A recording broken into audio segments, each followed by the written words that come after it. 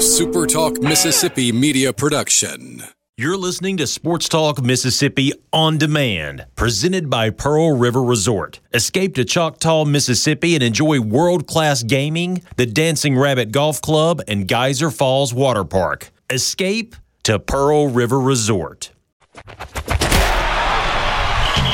the junction, in the Grove, and to the top. This is Sports Talk Mississippi. On your radio and in the game, right here on Super Talk Mississippi.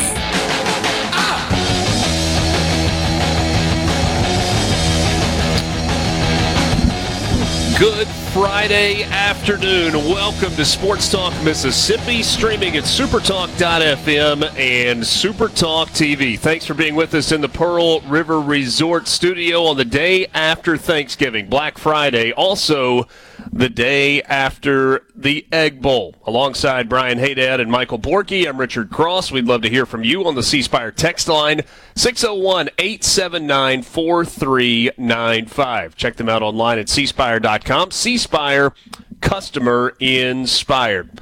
One of the really cool things about this day after Thanksgiving is we get a full menu of college football. There's tons of it that's going on right now.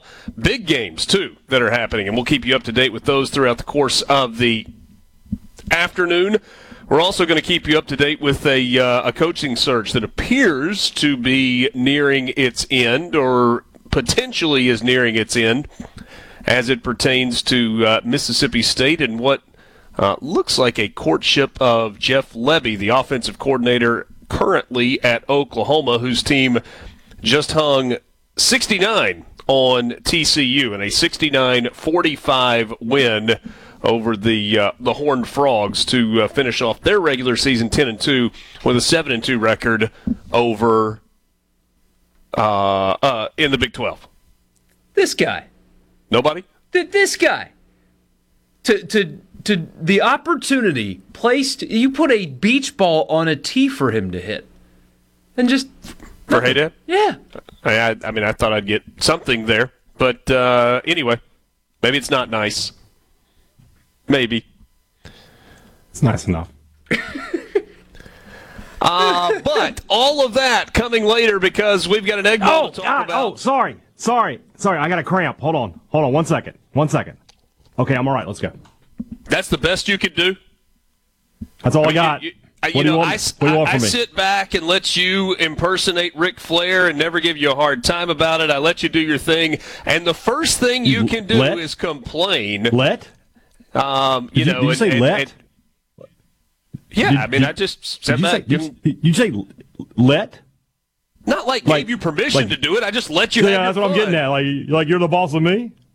Bitter Haydad. That's what we're getting right out of the gate on this Friday afternoon because his team finished in second place last night behind the other team that scored more Silver points. medal. That was Ole Miss, 17-7, the final. For all of the conversation that we had about Haydad begging for more points. Congratulations, by the way. You won the bet because you were plus the points. So I guess we're all square on steak dinners now. Back to 0-0, huh? We have to come up with better things to bet because when are we ever in the place to eat dinner together? It just never happens. We got to find new things to bet. Yeah, you're probably right. You want to just do cold hard cash going forward? Cash, something like that. That might be it. Yeah. That might be it. Yeah, we'll just keep a Benjamin in an envelope that gets passed back and forth. You never actually get to spend it. You just use it to pay it all for. You receive like it on an ongoing basis. It's like the Egg Bowl trophy. You just have the envelope now. You have the envelope now. That's how it works. You are allowed to hold it for the next year. The point that I was going to make, though, despite all the conversation about Mississippi State and whether or not they were an underdog, too big of an underdog, not a big enough underdog, we got to kick off last night, and Davis Wade Stadium was packed to the gills. It was electric. You had Greg Knox doing the four-wheeler thing. That was look. that was something that the Mississippi State fans responded to, and it was electric at kickoff. I'm not sure the execution was as good as it should have been. He should have driven the four-wheeler through the band to the 50-yard line, and if somebody said, no, you're going to put tracks on the field, well, that somebody should have changed the four-wheeler tires out to turf tires so he could drive it in the middle of the field. That was almost great execution that turned into a fail. So, anyway. I said that they should have buzzed the tower. He should have ridden that thing and then rode around to the Ole Miss sideline, gave Kiffin a little what for on the way by. But we did learn on the television broadcast last night that maybe none of those things were actually possible because last night was the second time in the history of Greg Knox that he had actually ridden a four-wheeler, and so maybe safety was the bigger concern. First half last night was just a big old pile of steam and poo. I mean, it was gross.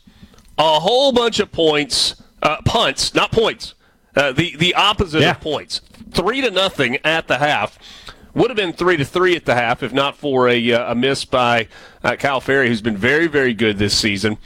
He was actually 0 for 2 kicking field goals last night. The one before halftime was a chip shot that he should have made. Chip shot, what was it, 42 yards? But 42 yards.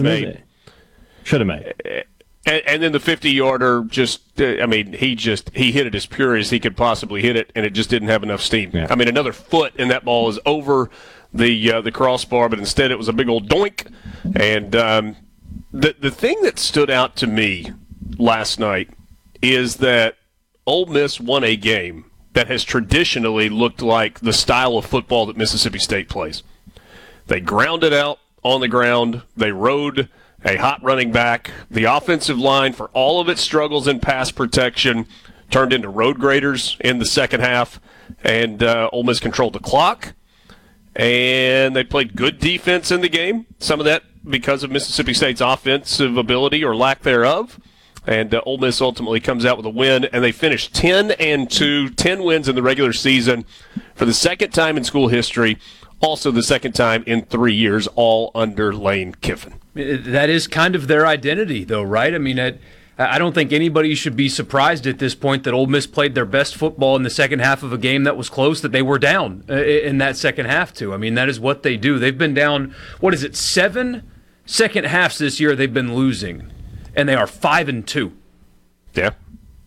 Losses, obviously, to Alabama and Georgia, wins over Tulane, Auburn, Arkansas, A&M, LSU, Mississippi State, right? Did I do that right? Either way, they're 5-2. Never trailed in the second half last night.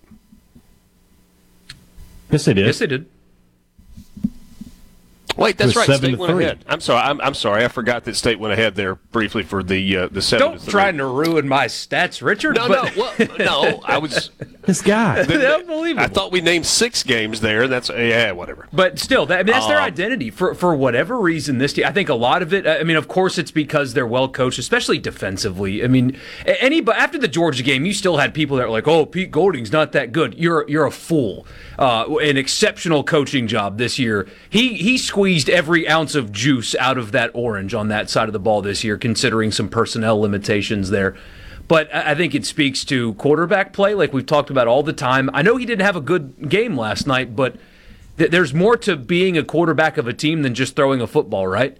The emotional gravitas that Jackson Dart has on that team and the way he handles himself and plays late in these games rallies a team around him, and so that's why they're so successful late. That has been their brand this year, and again last night, that was just who they are. Close game, things aren't going particularly well. Second half, you're down, and then execute, get stops, ball game.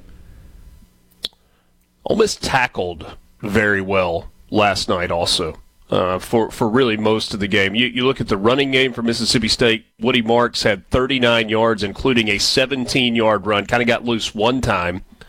Kevon Lee had a 13-yard run. That was 3 carries for a total of 15 yards. There was an 11-yard run for Xavier Thomas. And then in the passing game for Mississippi State, the biggest pass play was a 26-yard completion to Xavier Thomas as well.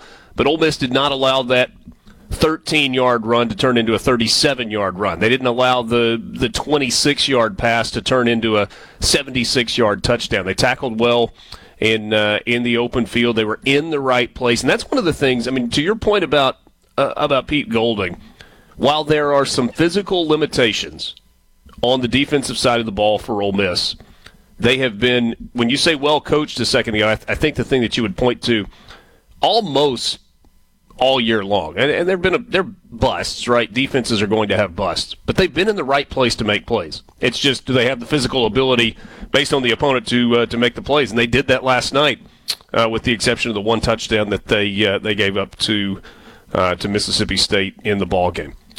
We'll completely unpack this game from last night. What does it mean for Ole Miss? What does it mean for the future of Jackson Dart and Quinshon Judkins and Caden Priestcorn? What about the play calling in crunch time? Because largely, it felt like Ole Miss went with a fairly conservative game plan last night. Was it conservative, or was that Mississippi State's defense? How good was Mississippi State's defense last night? Was Ole Miss's offense bad, or was it Mississippi State's defense? And then what about when they had to make a play, kind of digging into the basket and finding something that was a little more creative? Sports Talk Mississippi just getting started with you on this Friday afternoon, the day after the Egg Bowl. We'll also check the college football scoreboard when we come back in the Pearl River Resort studio on this Friday.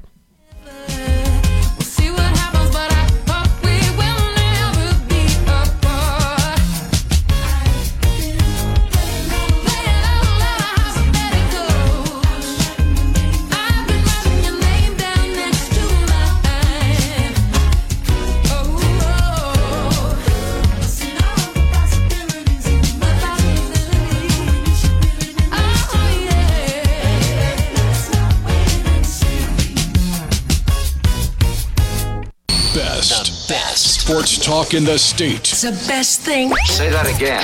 We the best on 3. 1, 2, 3. We the best. Sports Talk Mississippi. Super Talk Mississippi.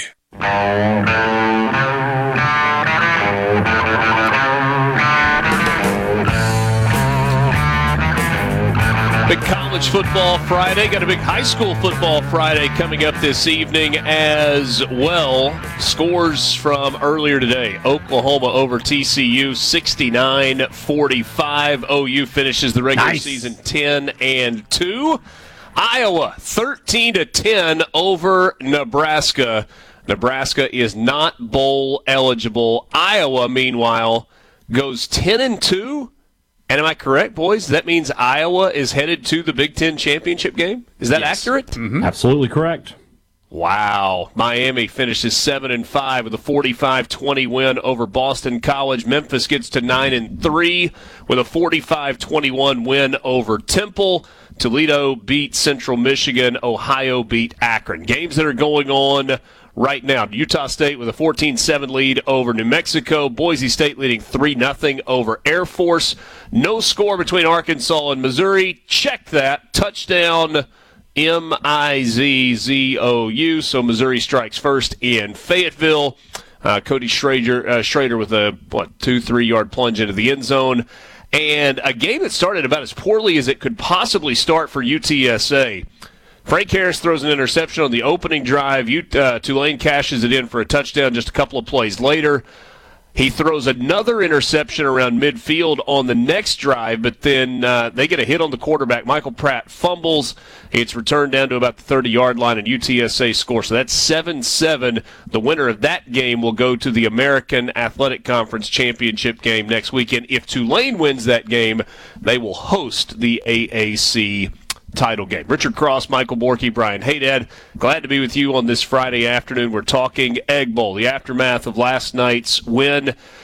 Quickly, let's just kind of go through some of the numbers and the way that it unfolded last night. Scoring summary, Caden Costa, who we had not really seen all season long, came on to try the first field goal for Ole Miss, and he kicked it through the uprights from 36 yards out, gave Ole Miss a 3-0 lead with 8:23 to go in the second quarter. That was Ole Miss's fourth offensive possession of the game. They had punted on their first three, and that was the deepest that Ole Miss had gone into a football game all season long without scoring points. So 3-0. Mississippi State misses a 42-yard field goal late in the first half that would have made it 3-3 going into the locker room. Bulldogs struck first in the third quarter. A 1-yard rushing touchdown from Will Rogers put the Bulldogs in front 7-3. Ole Miss answered on its next possession.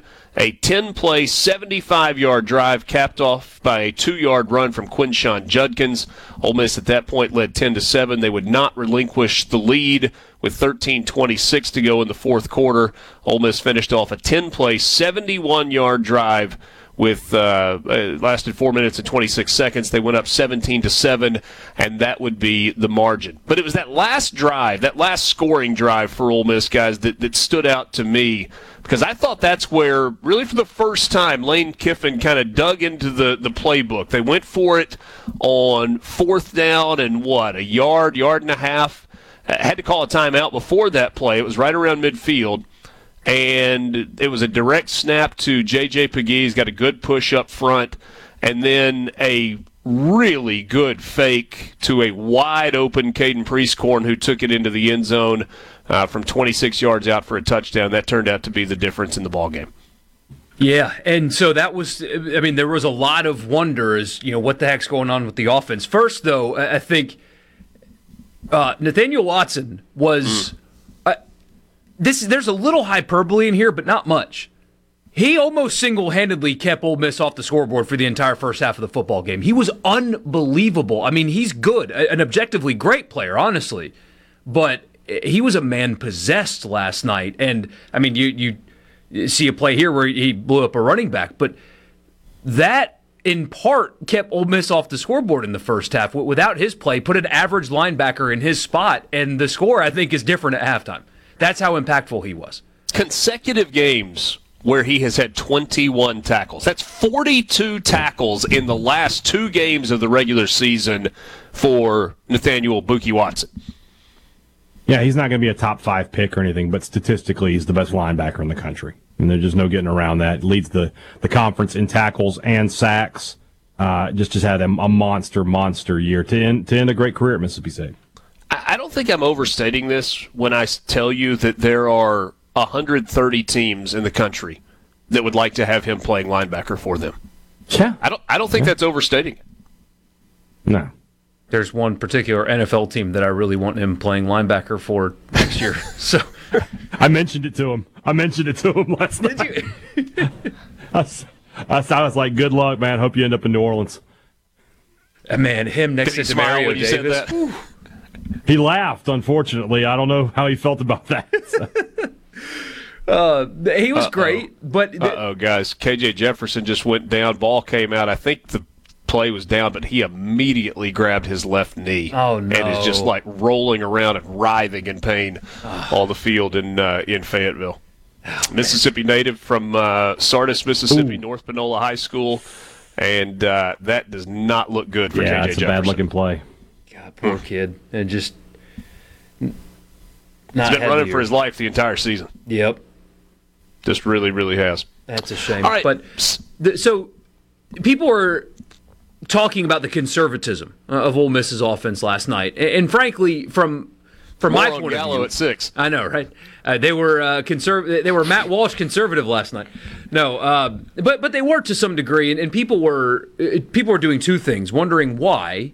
And also, you did have if Dart is this hurt, then might as well play Spencer Sanders. It is, I imagine, hard to call offense with offensive linemen that you never at any point expected this season to play at all, and you are having to start them against your rival on the road. Yeah, that looks really bad. God bless him. I just watched that replay, too. I mean, they're missing their tackles, and Jackson Dart is, 50%. There's no way he was anywhere close to being to his full effectiveness. So it looked like, or at least it felt like to me, that they were willing to don't screw up, don't turn the football over, protect the ball, run it. You're going to get stops. Kind of like ease their way into the game. It felt like they took basically no risk last night. Dart threw into double coverage once. It was a bad decision there. Ball, thankfully for him, hit the field. But it felt like they didn't try to just go nuts. It felt like they thought that just protect the football and they'll get out of there with a win. Run it, protect it, you'll win the game, and they were ultimately right if that was the philosophy. I think Kiffin knew pretty early on that 14 points was probably going to be enough. That he knew that he didn't have to take a whole lot of risk against this Mississippi State offense. I agree with that. And I think they knew that it was going to be hard to run the football, but Ole Miss committed to running the football. 49 rush attempts in the ball game, and they averaged 4.3. I mean, that's kind of the definition of grind it out. It's not one of those nights where you've got some gaudy rushing number where you're averaging 7 or 8 yards a carry. Quinshon Judkins carried it 28 times for 119 yards and a touchdown and averaged 4.2 yards per carry. If you're watching on SuperTalk TV, you're seeing the highlights from the game last night. I thought the run with about 12 minutes to go in the second quarter was one of the most impressive runs that Quinshon Judkins has had in his career. And it was at a point where Ole Miss was really not doing much of anything offensively. He hit the hole hard, split a couple of defensive linemen, kind of turned sideways, and it was like he tried to get skinny. Got past a linebacker, got into the second level, and then dragged guys for about the last 4 yards. And it was a 20-yard run. It was like, good grief. That was a grown man run. And he ran angry last night. And the thing about Quinshon Judkins, I don't know how publicly this has been talked about, but I know privately people have talked about it a lot, and message boards have talked about it, and friend groups have talked about it. And the question is it worth it to pay Quinshon Judkins whatever you've got to pay him to have him on your roster again next year? There is a thought that him coming back for his junior season at Ole Miss will take somewhere in the low seven-figure range. Like the first number will be a 1 and there will be 2 commas in it. And when you think about that amount of money, you're like, well, couldn't you go get a couple of high-level offensive linemen and a rush end maybe and make your football team better overall? And, I mean, it's a full-on business decision that you've got to make there. But I think you saw from Quinshon Judkins last night why you probably have to pony up and get him back in an Ole Miss uniform for a third year, because there certainly are going to be other teams that are willing to give him whatever he wants or needs in the NIL space that would love to have him on their roster. And teams that are, even though it's going to be a divisionless league next year, teams that are currently in the division would be more than willing to pay whatever it takes to get him. Here's the thing I think you got to get from Quinshon Judkins. You have to have him perform the way he did in the second half of the season in 6 of your 8 SEC games and probably 2 of your 4 non-conference games. That's what you got to have from him. Because that version of Quinshon Judkins last night is an absolute beast as he went over 1,000 yards for the second consecutive. Sports Talk Mississippi on the SuperTalk app, your local SuperTalk station, and at supertalk.fm.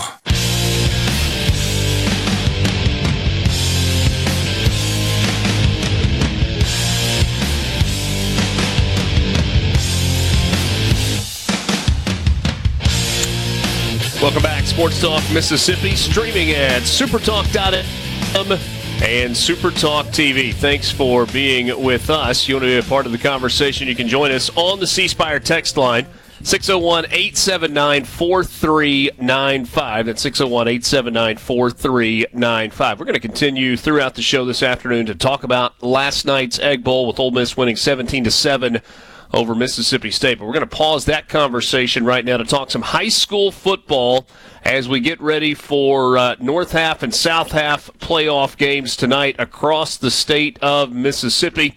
You know, the Mississippi Farm Bureau scoreboard show is there for you tonight, and they will be this evening, starting at 10 o'clock with scores from all over the state of Mississippi. Keith joins us from our scoreboard team. And, Keith, let's just jump right in and start with some tremendous matchups that we've got all across the state tonight.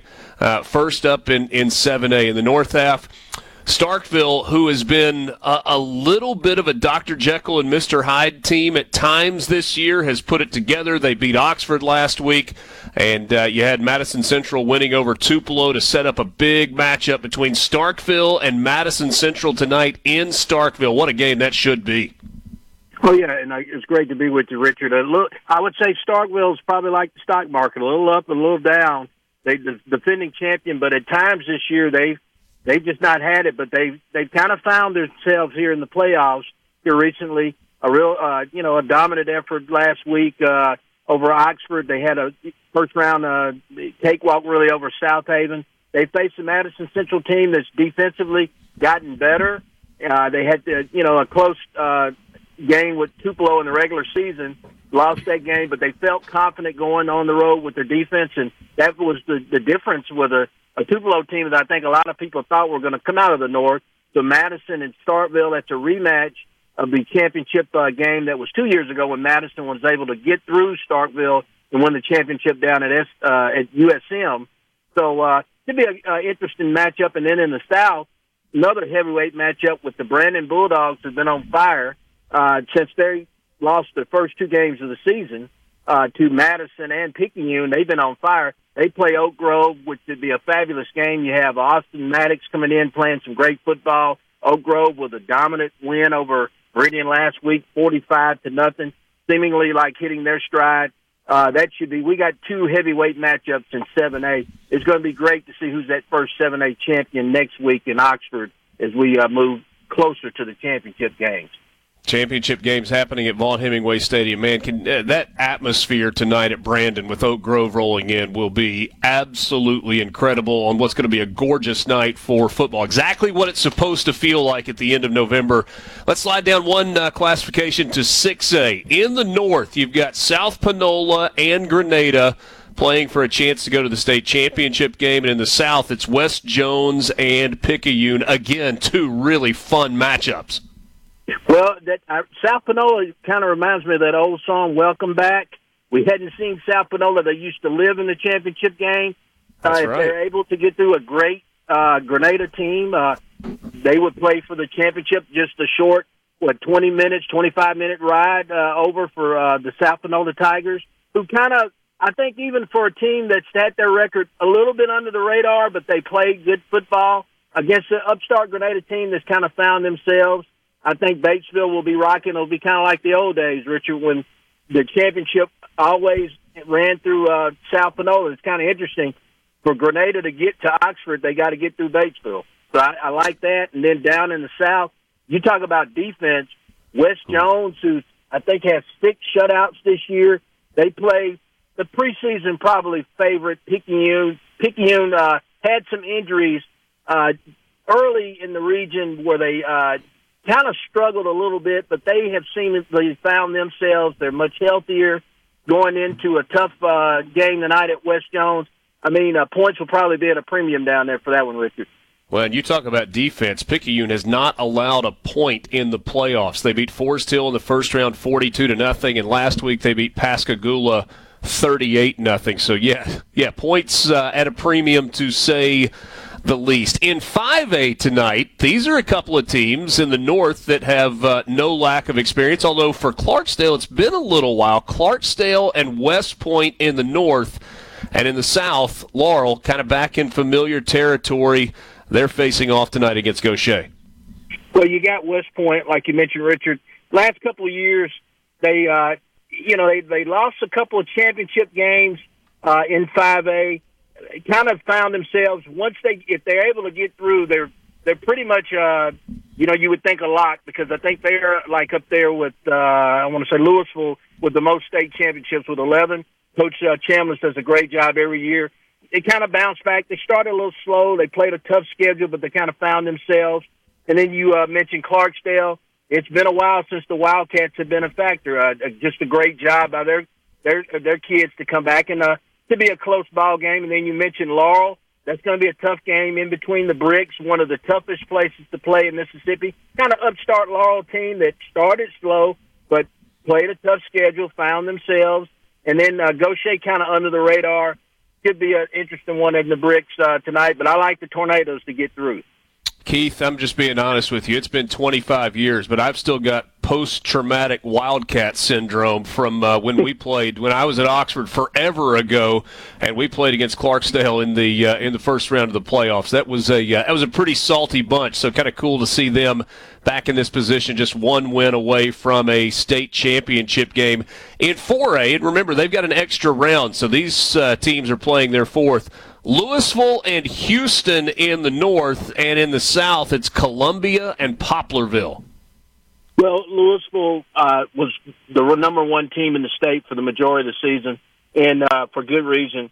Just a solid overall team. They had nice wins or impressive wins over Starkville. I think they really got them going this year, and they're looking. I believe they're looking back to repeat. They would be going for, I think, their 13th state championship.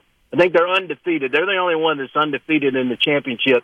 So it may be a lot when they get there, if they get there. Against, Houston, a great story. One of the longtime stations that carried the scoreboard show, the great Robin Mathis, when he was with us, he always loved calling in and giving those reports. And Houston is making him in the city in the town proud, and I think that's going to be a great game. I like Louisville in that one.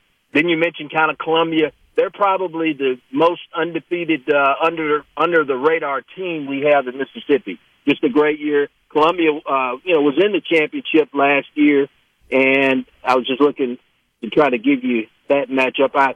I really like them. Now Poplarville, they lived in the 4A championship game, maybe 4 out of the last 4 years. Poplarville just had that problem not being able to get it done in the championship game, but it's a credit to them. They always give themselves a chance. They always play good football down there. The Hornets are going to be tough tonight. Keith, in 3A, East Webster is a team that's got multiple prospects on this team, and they have, Winona, not East Webster, Winona. And they've rolled through with a big win over Mantachie, and then they beat North Panola, and last week beat East Webster. And so that sets up a matchup with Winona and Amanda Elsie trying to get to the state championship game. That's in the north. And in the south, Jefferson County and Noxubee County. That one could be a lot of fun as well. Well, you mentioned Noxubee, who was there last year. They lost a close game to Raleigh last year in the state championship. They were really young last year with freshmen and sophomores, and you're seeing that this year they play a tough non-region schedule. They play Louisville, Starkville, those teams. Now they're hitting their stride against an upstart Jefferson County team. That's probably the first time they've been this far in a long time. Really like Noxubee. And then you mentioned Winona up north. If Louisville's probably the best 13-0 team, I think Columbia and Winona are right there behind them. The Tigers play good football. I like Winona to get through. In 2A, we've only got about a minute left. Charleston and Union in the north. Raleigh back in that state or in the South Half Championship game tonight against Heidelberg. There's no Suntarian Perkins on that Raleigh team, but they've had another really good season. Yeah, and Charleston, just a great story. They always play good football. And then Raleigh, like you mentioned, I was going to say maybe there's the next Perkins probably that's going to come out of that squad, but an impressive job coming back. And, Richard, I'll clean it up here for you. You got Raleigh and Heidelberg. Also, another great story with Heidelberg. They had the situation that went on last year, but their team made the playoffs. This year they've been able to take it another notch and have a shot to play for a state championship. And then in that 1A classification, Biggersville and Vardaman in the north, and Velma Jackson and Taylorsville in the south. Keith, you guys are going to get everybody up to date tonight with the scoreboard show, and what a great night of football here in the Magnolia State. Thank you, Richard. Richard, we appreciate you. We remember you made your start kind of on the way down to covering the game in Auburn. You called us and gave us a report on there, hit the deer. I know brings back some great memories for us. But, Richard, you and the guys have a great rest of your show. Appreciate you. Thank you very much, Keith. Great catching up with you. That's a true story. Borky, I think I've told you that before. Hey, Dad, I don't know if you've ever heard this or not. So I had done a high school football game. I've heard it, yeah. And was calling in to do a report on the game en route to Auburn and hit a deer. And I said, guys, I just hit a deer. And Dixon goes, what? You did what? He said, are you okay? I was like, yeah, I think we're okay. So that was your final score, and I better check on this. I'll talk to you guys later. No profanity whatsoever. Was able to hold it together. Big night of high school football in the state of Mississippi. We'll be back right after this. If it's happening in Mississippi sports, you'll hear about it first, right here. Sports Talk Mississippi.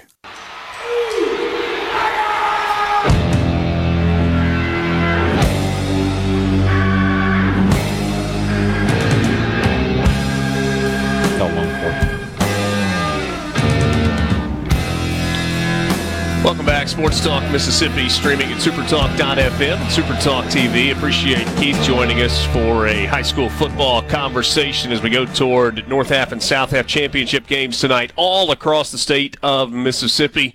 If you got one in your area, would encourage you to check it out. This is going to be a great night of high school football.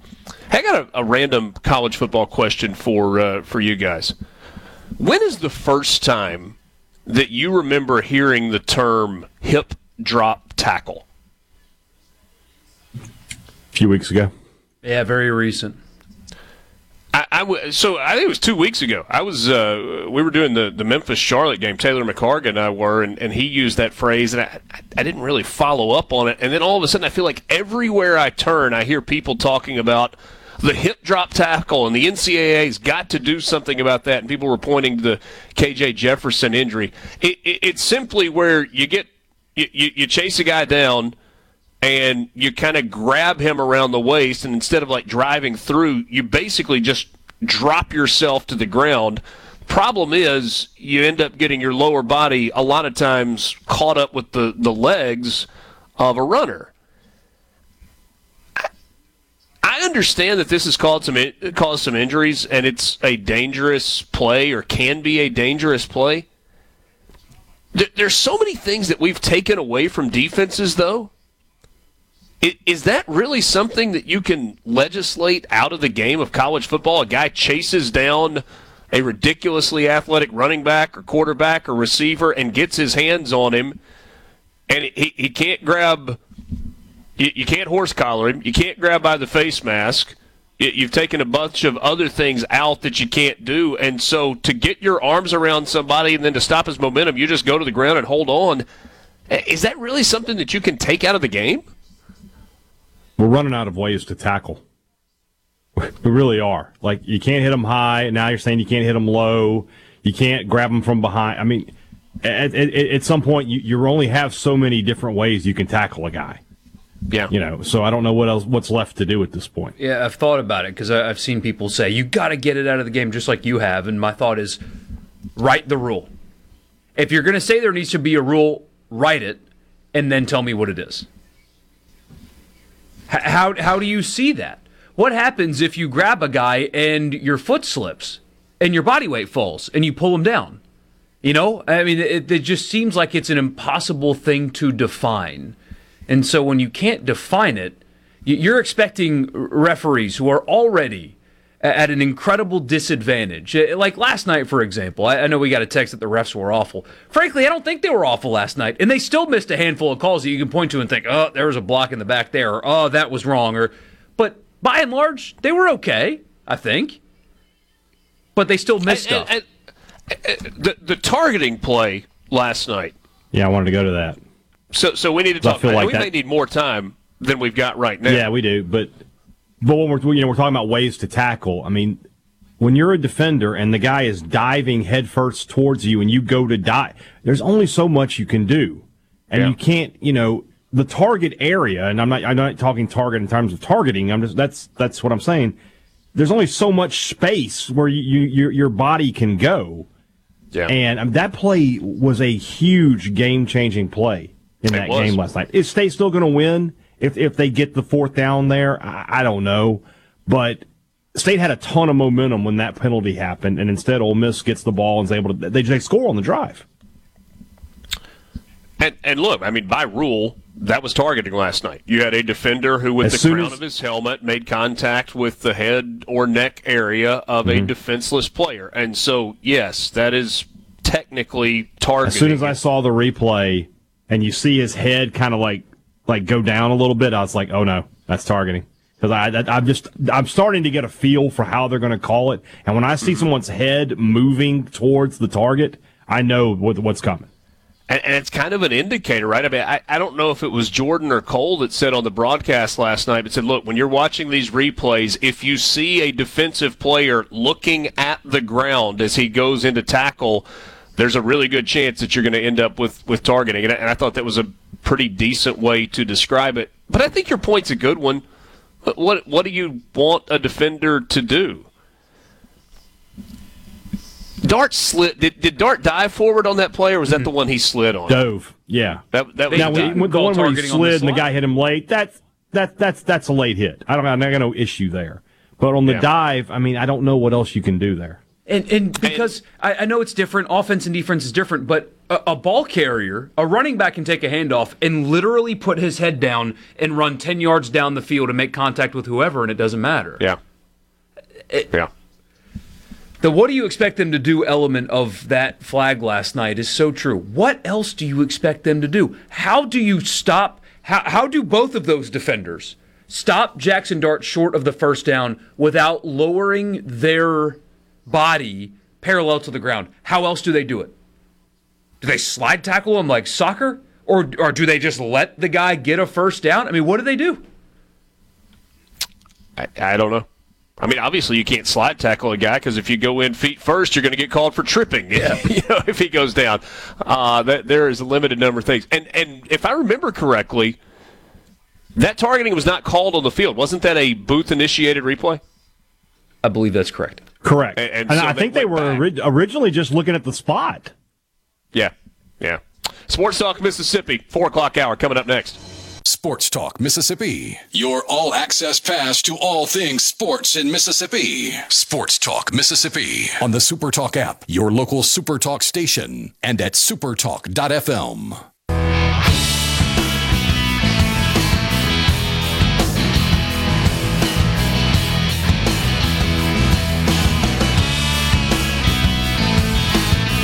Back with you on Sports Talk Mississippi, streaming at supertalk.fm and SuperTalk TV, and of course on your SuperTalk Mississippi radio stations. Hope you and your family and friends had a great Thanksgiving yesterday. I'm not even talking about football. Just hope Thanksgiving Day itself was good, and for half of you, or some percentage of you, Thanksgiving night was really good, and for others, maybe less so. But it brings us to a new day with a lot of news. Sports Talk Mississippi coming to you from the Pearl River Resort studio. I am in Houston, Texas, but my understanding is it is a gorgeous day at home. And so the Dancing Rabbit Golf Club might just be the place to be for you. DancingRabbitGolf.com. That's where you go to book a tee time or schedule your trip. That's DancingRabbitGolf.com, part of Pearl River Resort. C Spire text line is open. Connect and Protect. That's the newest plan from C Spire that gives your kids what they want and has easy-to-use parental controls for you. It's just $30 a month with auto pay. Learn more at cspire.com. C Spire, customer inspired. So last night, and throughout the day today, there has been a lot of buzz around Jeff Lebby's name as the next head coach at Mississippi State. Hey, Dad, where are we in terms of what you know about Jeff Lebby? Is he the number one candidate? Is he indeed coming to Starkville tonight for perhaps an in-person interview? No idea? I believe that they've already done an interview with Jeff Lebby. I don't think that's the issue here. I think that the idea that he might be here tonight is probably a little far-fetched, but I do believe that this search is getting closer and closer to an end. And I would say at this time, I would put Jeff Lebby at the top of the list of potential candidates for Mississippi State. We released our new hot board today, Sports Talk Mississippi Hot Board LXIX. And that one's out there right now, and we do have Jeff Lebby as the number one guy on that list right now. A couple of new names since we've last talked. Barry Odom's name has come into to play. I don't know how serious a candidate he really is. I know there's a lot of interest on his end. I don't know how reciprocated that interest is at Mississippi State. And then the name of interest in terms of, if you're going to say home run, would be Mike Elko, and that name has kind of popped up in the last 24 hours in some places and some people that I've been talking to, and I feel like there's obviously interest on stateside for Mike Elko. From the Elko camp, I think it's more of a, he's listening and he'll hear what State has to say, but he's a guy who's still in play for the Texas A&M job, I would think. So he may want to wait that out. So we will have to see. He has another game. His game is Saturday. So there wouldn't be any kind of decision made prior to then anyway. But I would definitely go so far as to say that at this moment in time, I think Jeff Lebby is kind of leading the pack. My guess is there was a spike in Central Mississippi viewership of the Oklahoma game this morning. People, what does the Jeff Lebby offense look like? And if that's what you were tuning in for, you probably liked what you saw because it was just a point shy of 70. That's what the Oklahoma offense put up today in it was a shout out to the hot board. TCU. Yeah. It was. So, but at the same time, if you're a Mississippi State fan, you've seen that offense before. You've seen Jeff Lebby, run an offense before. He and Lane Kiffin at Ole Miss working together. So you have an idea of what he is. You know that he's a tempo guy, that he likes, to some of the same principles that Kiffin does. And again, he kind of fits the mold of what I've been talking about. Not a head coach, obviously, doesn't have that experience, but has worked for Josh Heupel, has worked for Lane Kiffin, now currently working, at Oklahoma. So he's worked for good programs. He's worked under good offensive minds. He's a young guy. I think he'll get out there and recruit. I think he'll be a portal guy. And he fits he checks a lot of boxes for me for what I would expect Mississippi State to be able to hire. And when she got past Chadwell and Lashley and those guys who I just don't think have the interest in Mississippi State at this time, he's the kind of candidate that, like I said, outside of the lack of head coaching experience, he fits a lot of what I expected from this search for Mississippi State. Chalk this up to, I wish we could hear it. Brent Venables was asked about it after the game. Said, I want all my guys to have opportunity, and I'll support them in whatever way I can. Everything has its time. Some of it's not ideal.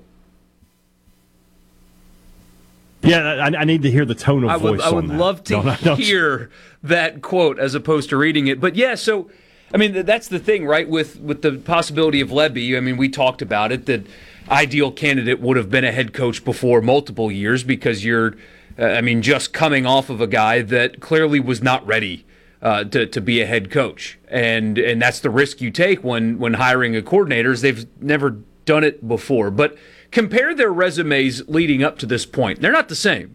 Now, their experience as a head coach is the exact same. It's zero. But where they were to get to this point, should they hire him, is different. You mentioned working under Heupel at UCF, and look at what Heupel's doing now. He was at Ole Miss under Kiffin, and look at what Lane Kiffin is and has become at Ole Miss. And now with Venables, it's his show.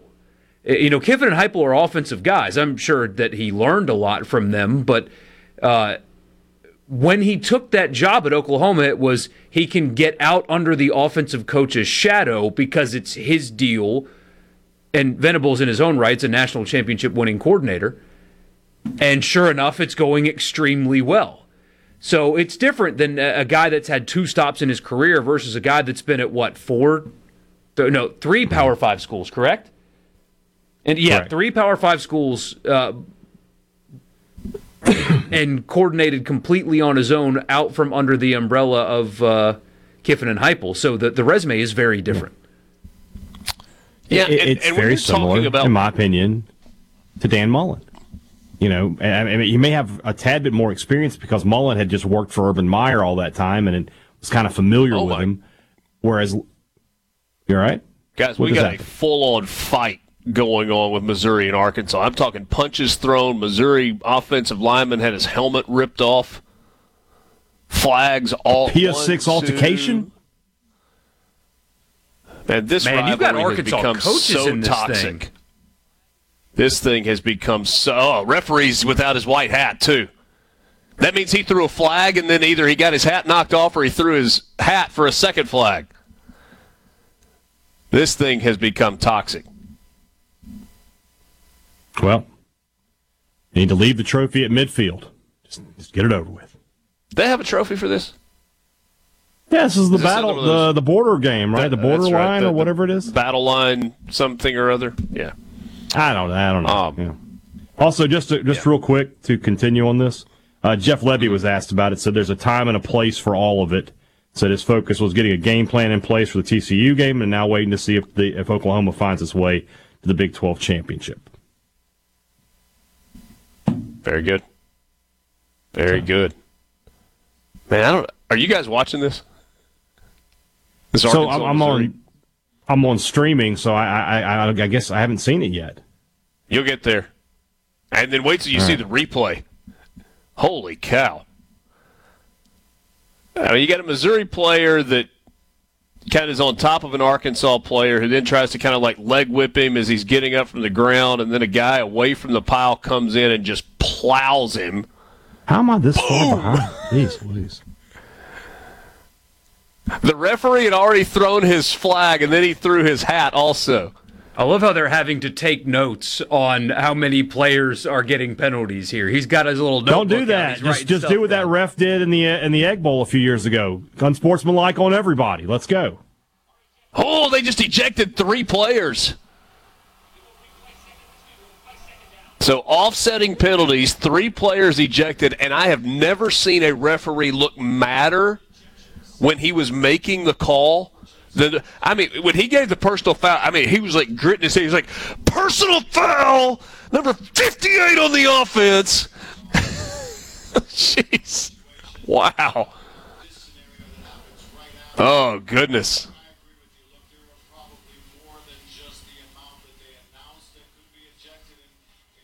Man. That's really ugly. We should have a think piece in USA Today is what we should get. Yeah. Has it gone too far? What's you're being silly.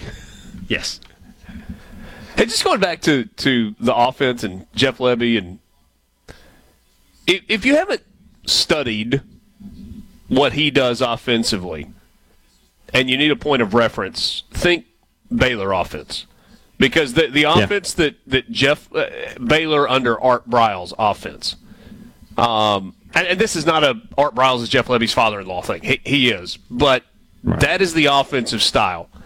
There are components of the air raid that are part of that offense. Yes. But there also is a very dynamic running game that goes along with it. If you looked at the stats today from the Oklahoma game, I think they ran it 38 or 39 times and had like 41 rush attempts. It's very, very balanced. But the run game matters a ton in that offense.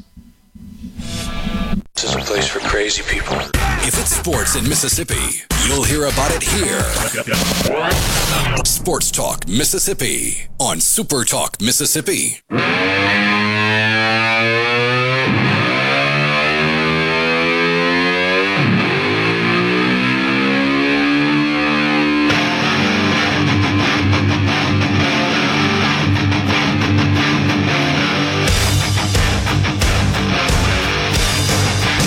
Welcome back, Sports Talk Mississippi, streaming at SuperTalk.fm and SuperTalk TV. 23-yard field goal from Tulane as the half comes to an end, and the Green Wave takes a 23-10 lead into halftime at home at Yulman Stadium in New Orleans over the UTSA Roadrunners. And, oh, by the way, Tulane will get the ball first to start the second half.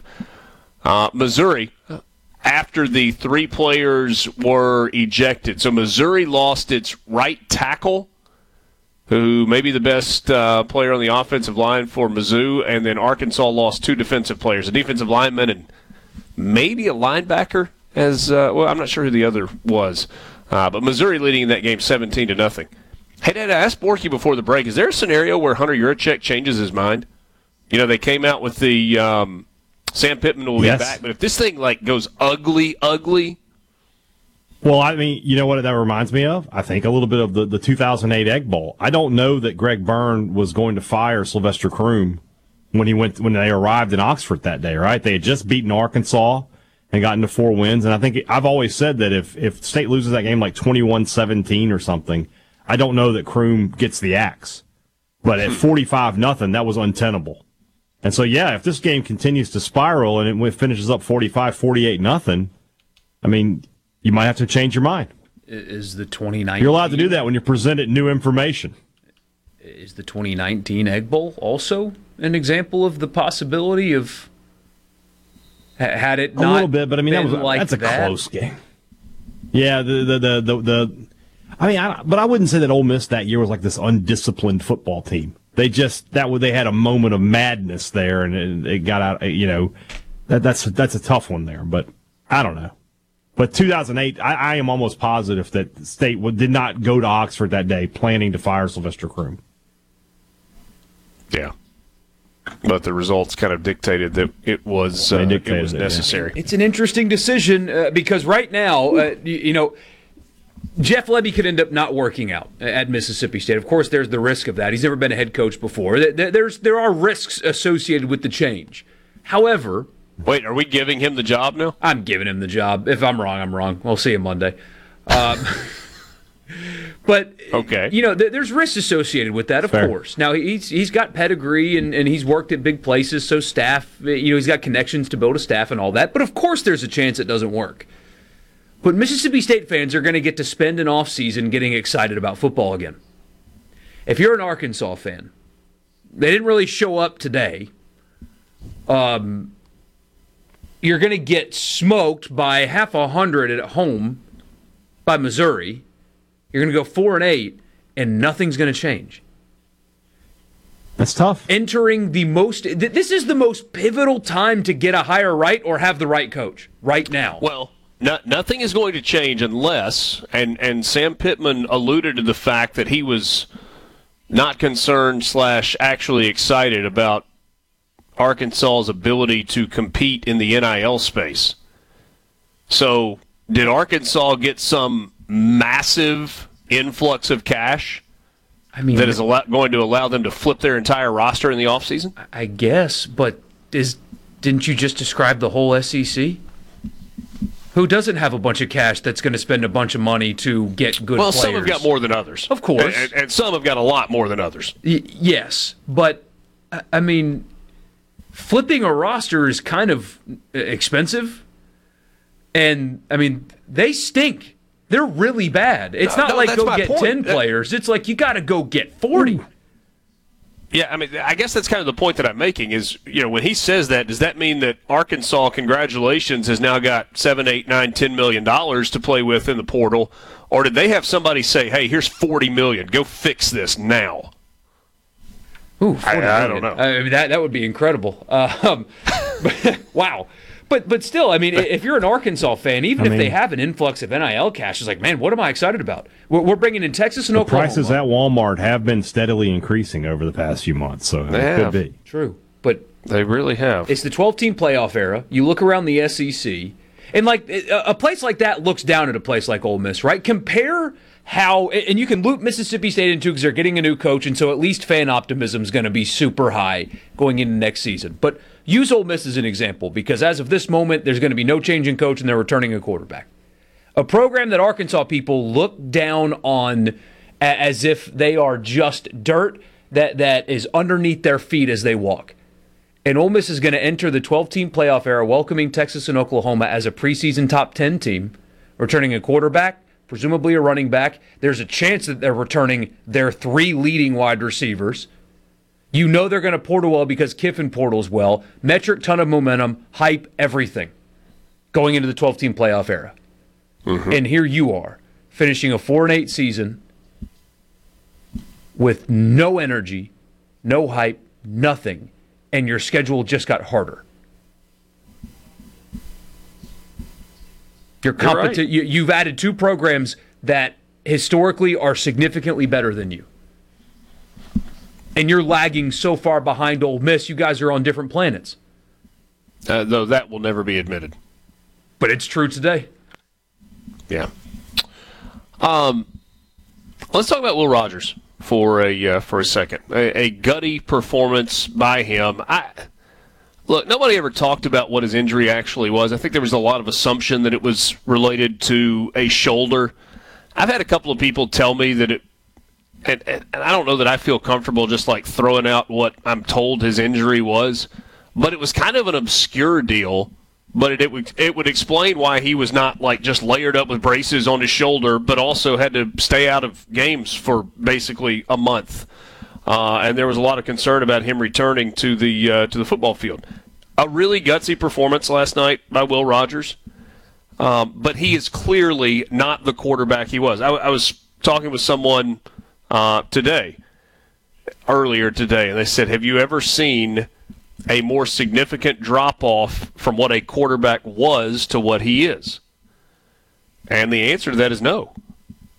Not one that I could think of just right off top of mind. And, you know, if you watch Will Rogers, he was not accurate last night. And it's not that he doesn't see it.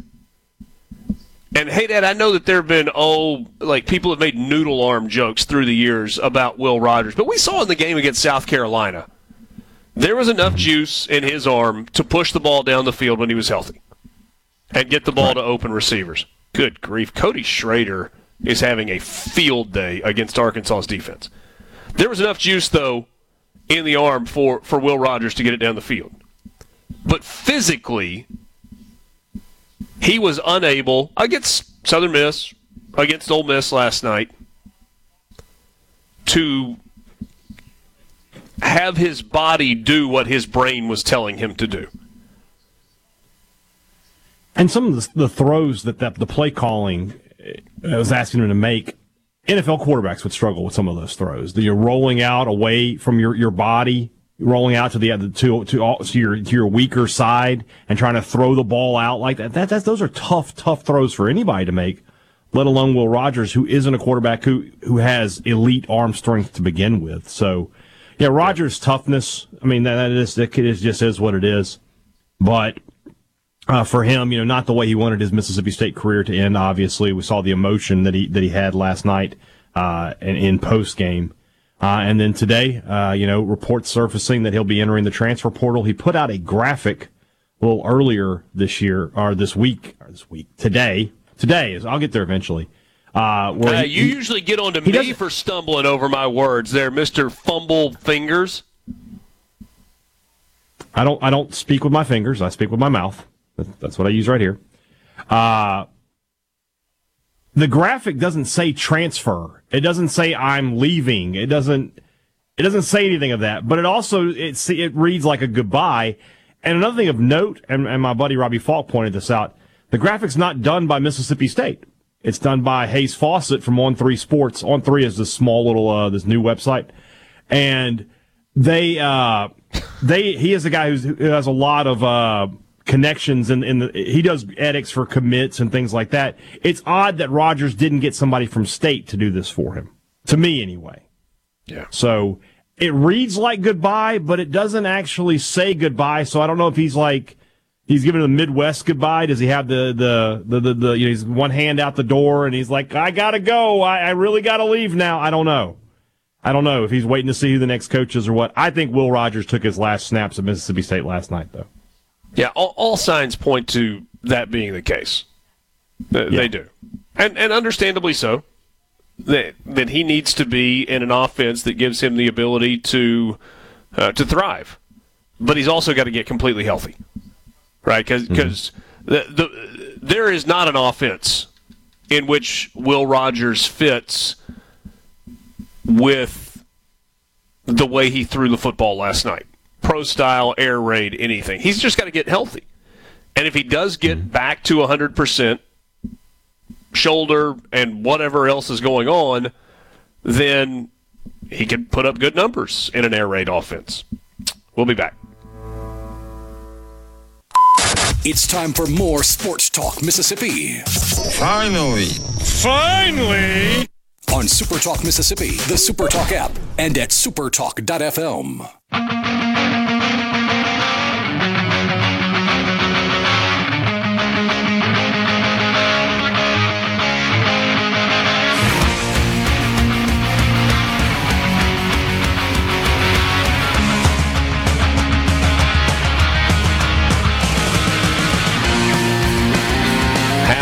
time in Fayetteville. It is Missouri 20, Arkansas nothing. The Missouri Tigers 9-2 on the year, 5-2 in SEC play, and they have been dominant in the first half of this ball game. Also 23-10, Tulane leading it over UTSA. A couple of other games that are still going. Utah State and New Mexico are at halftime. Utah State's up 17-14. Boise State leading Air Force 17-6. In that game as well. We had finals earlier. Oklahoma over TCU 69-45. Iowa caps off a 10-win season, 13-10 over Nebraska. Miami 45-20 over Boston College. Memphis beat Temple 45-21 to finish 9-3 in the regular season. Toledo 32-17 over Central Michigan, and Ohio beat Akron 25-14. There's some good games coming up tonight as well. Texas Tech at Texas. That one's at 6:30 on ABC. Penn State and Michigan State from Ford Field in Detroit. Remember all the hubbub about that one back in the offseason? Oh, play Friday night. And anyway, they moved that one to Detroit and Ford Field. And then you got Oregon State and Oregon, with Oregon as a 14-point favorite over the Beavers at home tonight at Altson Stadium. Which of those three games is most likely to grab you and hold on to you? Is it Civil War? Yeah, for sure. And remember, this is the game where Michigan and Michigan State decided to play in a dome because they were too scared of the cold. Penn State and Michigan State. Penn State, Michigan State. Yeah, they're playing at Ford Field, and because they're too scared of the weather. So, I'm curious what the weather is in East Lansing right now. I'm trying to pull it up on the old weather.com. See if that was a good decision to give up the 28 degrees right now. Yeah, toughen up. You talk about, the people in the South. No precipitation, though. It's just cold. Yeah, the people in the South, when it's cold, the whole city shuts down. We have winters up here. Well, then play outside. You know who wouldn't be afraid of weather? People in Buffalo. They're tough. Folks in Michigan are just, they're either cheaters or they're 26 soft. at kickoff. Good. It's going to be 26 at kickoff and 24 when the game That's not that bad. That's cold. They guys. call that football weather up there. Yeah. Just put a jacket on. Ohio State and Michigan are playing outside tomorrow. They didn't move to Ford Field. Exactly. Don't forget to bring a towel. You got cheaters and you got soft. That's Michigan, man. That's the bunch of soft cheaters. Bunch of soft cheaters. Hey, you know what I've not said out loud that I've thought a bunch? What I really hope happens in the playoff is that the ACC gets left out of the playoff. And you know why? Oh. Jim Phillips, the commissioner of the ACC, if you remember correctly, and we talked about this at the time, and we laughed, it'll be funny because the ACC might be sitting home again. You remember when they delayed? They didn't want to go to the 12-team playoff? We could have had a 12-team playoff this season. But they pushed the decision back 6 months to ultimately make the exact same decision, and Jim Phillips was the ringleader there. I hope karma comes and just slaps him back and forth, up and down at every orifice available. Fantastic thinking, forward thinking by Jim Phillips, in my opinion. We weren't ready this season to have that kind of a 12-team playoff. We just weren't ready this season. And his conference next year was a better idea. They would have gotten two. I get that, but there were other factors at play. We don't need it this season.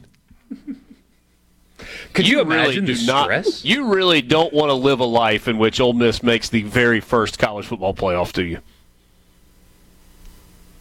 No. I don't. I'll just come out and tell you, as if there was some kind of drama around that announcement. You know, I also won't let you inject me with the plague either. I was thinking about this earlier today, traveling. I mean, clearly, I hope Ole Miss makes the playoff. I think things set up for them to have a chance to do that. You'll have to go out and you'll have to do it on the field with the schedule that they'll play a year from now. But I really don't want them to be top four. I mean, look, if they're top four, that'd be great because that means they're probably undefeated. You want that home I want game Ole Miss to be 5, 6, 7, or 8. I want them to play a home playoff game in Vaught Hemingway with a chance to move to the quarterfinals. And you know what's it would great? be the biggest sporting event in the history of the state of Mississippi by an exponent of 17. And that has nothing to do with Ole Miss. If it were Mississippi State, the same holds true. It would be the biggest sporting event ever in Mississippi. And you know what's great about that? Much to the disdain of people like Barrett Sallee, we get to spend an entire offseason talking about that possibility, and we're not insane for doing Barrett wants to go back to the BCS. Yeah. This is how stupid that is. Washington wins out. Ohio State wins out. Georgia wins out. Pick 2. BCS is stupid. It was always stupid. It's even more stupid. Using this year as your reason to go back is even dumber than anything else. But we will get to spend an offseason talking about it. And it's not crazy. It's not a stretch. It's not, look, it's only 4 in Alabama and Georgia in the SEC, so come on. Hope you get a good bowl game. That's not the conversation. Starting now, and depending on who Ole Miss gets back, right? Like, it's no secret. A lot of people have talked about how they're trying to get Caden Prieskorn to come back. He's married with a child. Maybe the guaranteed money in the NFL is more enticing. That might be a hard pull, but Trey Harris, they're working on that. Watkins and Wade are likely going to return. You are returning a 3-year starter at quarterback that has gotten better from one year to the next and is like the emotional leader of that team. And you've got guys on defense with COVID years. And like if all of that stuff comes together like they expect it to, we will spend an entire offseason talking about playoff. And it's like a realistic conversation. Playoffs? It's not far-fetched. It's not a stretch. It's not being dumb. That's what we'll get to talk about. And do you know how much more fun this offseason is going to be when we've got new coach and we've got a team that is built to make a run at a playoff? How much more enjoyable thinking about and talking about college football in Mississippi is going to be for the next 8 months? And the truth of the matter is, when you think about what Ole Miss did last night, so they were, with the win, they moved to 10 victories. And in terms of a bowl game, it's going to be what? Citrus Bowl or Cotton Bowl or Peach Bowl, most likely. I suppose there is a scenario where Georgia beats Alabama in the SEC championship game, gets in the playoff. Alabama gets an Access Bowl spot. Missouri gets an Access Bowl spot. That still would have Ole Miss in the Citrus Bowl. So that's likely the floor. They need that is the only way they can get into the Access Bowl if Missouri stays ahead of them is if somehow the SEC gets 2 playoff teams. They would need like a really close win for Alabama over Georgia, and for like Ohio State to blow Michigan out. That would be the best. Even then, Texas. I don't know. I don't think it's possible. That's just the way that they have to get 2 SEC teams into the playoff. If Louisville loses to Kentucky, you're in the top 11. They can go. Ole Miss needs to move up 1 spot from where they are right now because you've got the guaranteed spot. Okay. You need the the Orange ACC Bowl, to be right? left out is what you need. You need the ACC to be left out of the playoff. That's what you need. You need Kentucky. You need Kentucky to beat perfect world. Kentucky beats Louisville. Louisville beats Florida State. That's the perfect world. That gets you in. I disagree. Perfect world would be Louisville loses twice. But then Florida State would. I see what you're saying. Because you need the ACC to be left out of the top 4. Florida State still might not get in undefeated. It's possible they don't. Yeah, based on probably other won't. stuff. Yeah. So, anyway. Or they could just lose to Florida, which is possible. And chaos, man. That's why. Because somebody asked me last night, they're like, should I book a room for Orlando? And I said, if it's free refund, then sure, go for it. But this is college football. Crazy stuff happens. We saw Pittsburgh beat West Virginia to keep West Virginia out of the national championship game. Yeah. You're telling me that, and maybe this all happens, but Penn State, Louisville, Florida State, are all going to win? Maybe they do, but it would be a very college football thing for that not to happen. Yeah. Point being in all of that, if Ole Miss goes to the Citrus Bowl and plays Iowa and wins, if they go to the Cotton Bowl and they play, I don't know, whomever, win, lose, whatever, Ole Miss is going to be a preseason top 10 team next year. So they're in a good starting point. They are likely to be returning their starting quarterback, their two-time 1,000-yard rushing running back, most of the pieces on the offensive line, possibly Caden Prieskorn, likely Jordan Watkins, Dayton Wade, probably not Trey Harris. It seems far-fetched. There are going to be a lot of pieces back. Sports Talk Mississippi. Hey, it's go time. Sports Talk Mississippi. Well, say something. Super Talk Mississippi.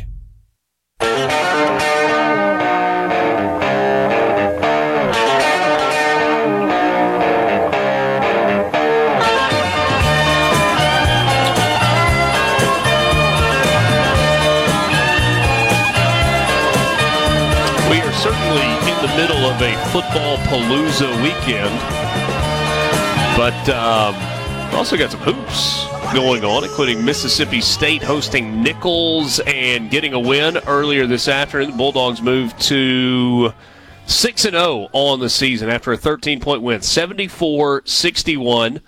Back at Humphrey Coliseum in Starkville. Mississippi State was led by Cam Matthews with 12 points. Actually, Josh Hubbard, once again, leads the team in scoring. He came off the bench, had 15 points in 21 minutes. Didn't shoot it as well from three today, just 1 of 5. Excuse me, Cam Matthews, 12 points in 25 minutes. Hey, Dad, who is Jay Bell Jr.? Who is that? Jimmy Bell? Jimmy Bell. Sorry, I'm not completely up to speed on all of the new basketball players just quite yet. 11 points in 18 minutes for Jimmy Bell. A double-double. He's new, right? Yeah, he's a transfer from West Virginia. There you go. 6'10", 280.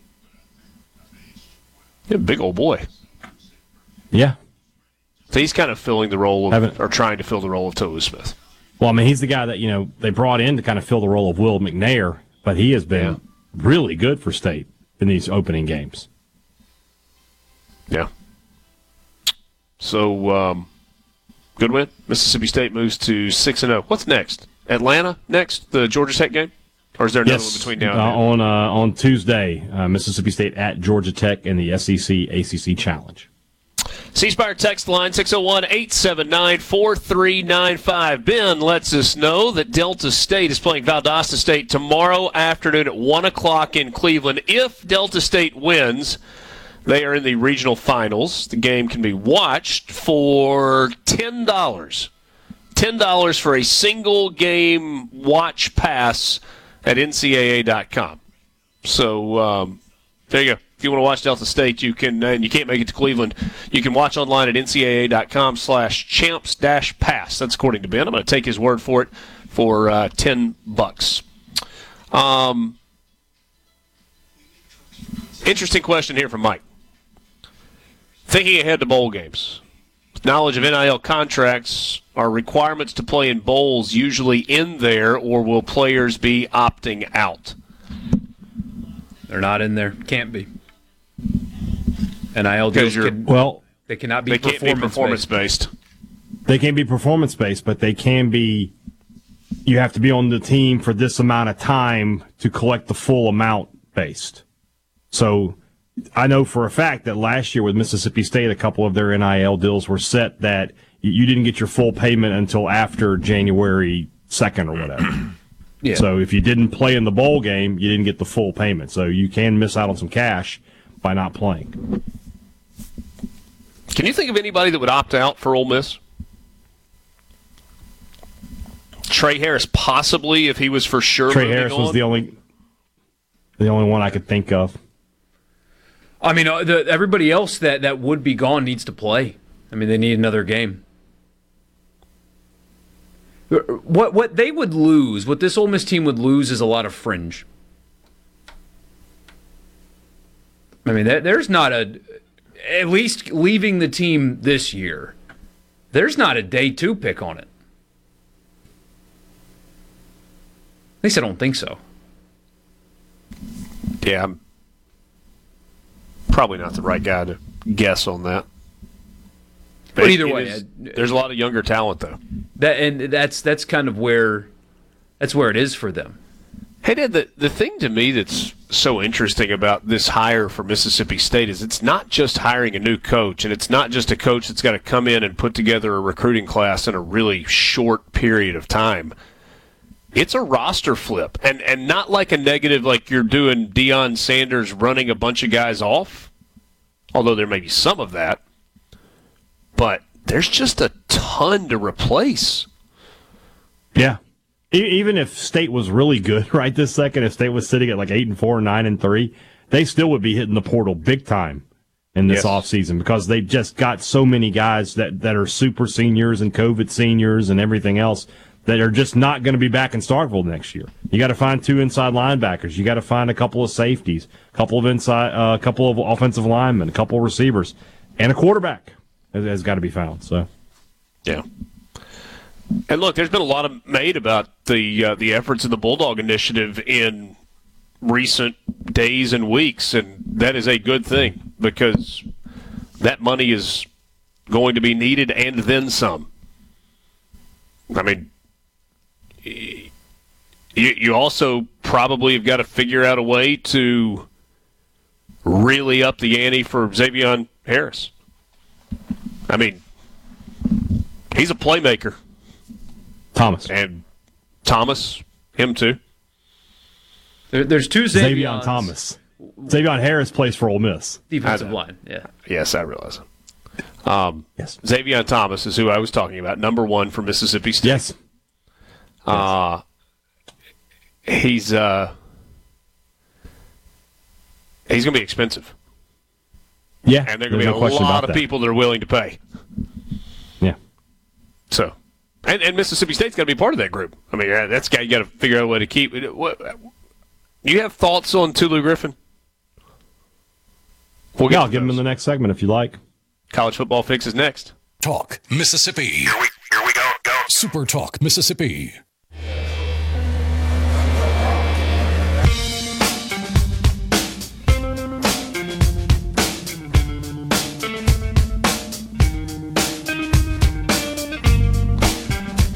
O'clock hour on this Black Friday, the day after Thanksgiving. Like I said earlier, a football palooza. Got a couple of games going on right now. The Arkansas-Missouri game is non-competitive. You want to watch it, it's on CBS, and Missouri is just beating Arkansas to death this afternoon. They lead 27-0 with 11:43 to go in the third quarter. KJ Jefferson is out and will not return in that ball game.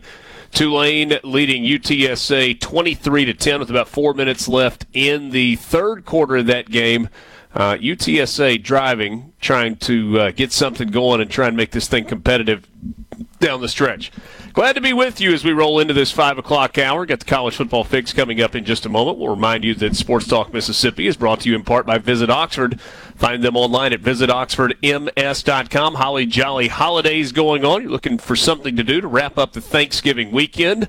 Check out the ice skating. You've got that as an option through the weekend. And a cool way to have fun. The family, kids will love it. That's part of Holly Jolly Holidays. For a full list of schedules and events, check out visitoxfordms.com. Richard Cross, Michael Borky, and Brian Haydad in the Pearl River Resort Studio, pearlriverresort.com. Let's get to the College Football Fix.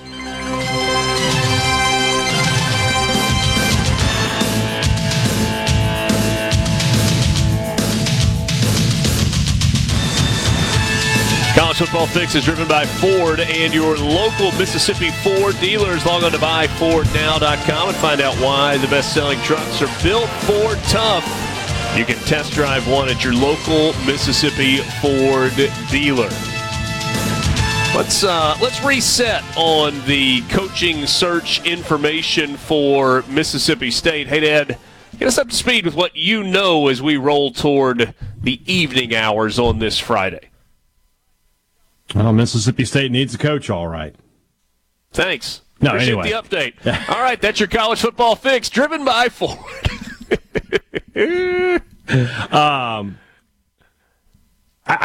It's kind of two-pronged, Richard, in that I think it's kind of coming to a close, but I think interviews are still happening. I think there are still things going on. I don't know that they've come down to a final 2, final 3, or anything like that. I certainly don't think a full official offer has been extended. But I would say that at this moment in time, the smoke signals say Jeff Lebby. That's the Oklahoma offensive coordinator, former Ole Miss offensive coordinator, who coached today, and his team put up a ton of points against TCU. He's the guy I think right now is kind of, to use one of your favorite terms, sort of a leader in the clubhouse kind of thing. Okay. I think that right now that he's leading the pack, but that's not to say that we couldn't wake up tomorrow morning and a new name be out there, that a new leader could emerge. And I'll be honest with you, sometimes when you have, and I've talked to 3 or 4 different people, and they're all kind of giving me the same information on Lebby. I sometimes that happens, and then you wake up the next day and it's gone the complete other way. And I go back to when Mike Leach was hired. There was this kind of smoke around Steve Sarkisian for a full day. It was just like, that's looking good, and there's a lot of smoke. And then you woke up the next day and Mike Leach was the head coach of Mississippi State. So I won't be completely surprised if it does pan out that way. But right now, as we sit here today, 5:10 on a Friday, that Jeff Lebby is the guy that I think is trending towards taking this job. But just to be clear, you do not believe that this job has been officially offered to Jeff Lebby or Correct. Anyone else? That is what I believe at this point. Do you believe that terms have been discussed with Jeff Lebby? Yes, I do believe that. Okay. It's fair. Do you believe that regardless who is hired, that person will be announced as the guy we wanted the entire time and the only person we offered the job to? And I believe that his wife will be lovely, and I believe that his children will be fantastic, and I believe Dr. Keenum will tell him the importance of the Egg Bowl within 15 minutes of meeting him. I don't know that he'll have to have that explanation, considering that he has been a part of it. No, hasn't been a part of it on that. That's true. Side. Jeff Lebby would get it. Yeah. Has not been a part of it on that side. The whole thing's really fascinating. Now, I do feel like we got to go back to where the conversation began. Hey, Dad, a week and a half ago, when it became clear that Zach Arnett was no longer going to be the head coach of Mississippi State. You were adamant, and this is I'm not throwing this in your face. I promise I'm not, but I do think it's worth us revisiting. You were adamant that Mississippi State absolutely had to hire someone with Power 5 head coaching experience. What changed? Mm-hmm. Well, not Power 5. Head coaching experience is what I said. Okay. Because the guy that I had at the top of the guy at the top of my list was Jamie Chadwell, and had never been a Power 5 head coach. And to me, the two most important things for State in this hire were I wanted to see, like I said, head coaching experience and offensive experience. I wanted somebody who brought exciting offense to Mississippi State. If I had to pick which one is more important to me, it's the offensive side of the ball. State needs to be a more exciting football team in this day and age of college football. Unless you have a ton of 4- and 5-star guys, unless you can play defense like Georgia and Alabama do year in and year out, you got to win games on offense. And Lebby certainly gives you that. He's an experienced coach. He's worked with a lot of different staffs, so he's going to have connections. I feel like he can put together a good staff. I think he's a good hire. Would I have rather seen Chadwell? Would I have rather seen Rhett Lashley? Yeah, probably so. But if State was going to go coordinator, this was always the guy I kind of had circled as the top coordinator on the board. And the truth is we will likely never know all of the behind-the-scenes stuff that happened during this search. How many of those guys did Zach Selman or through intermediaries, did he talk to, or were they reached out to? How many of them said, no, I'm not interested? How many of them said, I'm interested, but I'm not interested right now. I want to get through the end of the season first? How many of them flat out said, absolutely not, go find a tall building and jump? Probably none said that exactly. That's harsh. And then how many were genuinely interested? And were there conversations with Willie Fritz? Were there conversations with Jeff Traylor? Were there conversations with Jed Fish at Arizona, or Jonathan Taylor, is that right? At Oregon State? Jonathan Smith. Who's Jonathan Taylor? He's a running back for the Indianapolis Colts. Was that the kid actor on Tool Time or Home Improvement? No, that's Jonathan Taylor Thomas. Oh, okay. Yeah. Anyway, Jonathan JTT. Smith. And who else? And how did it go down? Yeah, Thomas Jefferson was the third president of the United States. And a bit of a star in Hamilton. Yeah. Jefferson Davis was the president of the Confederacy. Mississippi also has Jefferson and Davis counties. Very true. And Jefferson Davis County. Jefferson Davis County. Jefferson and Davis. Yeah. No, I don't think there's a Davis County. Love, American golfer. New golf course going in the 30A area that is a Davis Love design. They're going to call it 3. I had to end it there. I can't think of anyone whose first name is Love.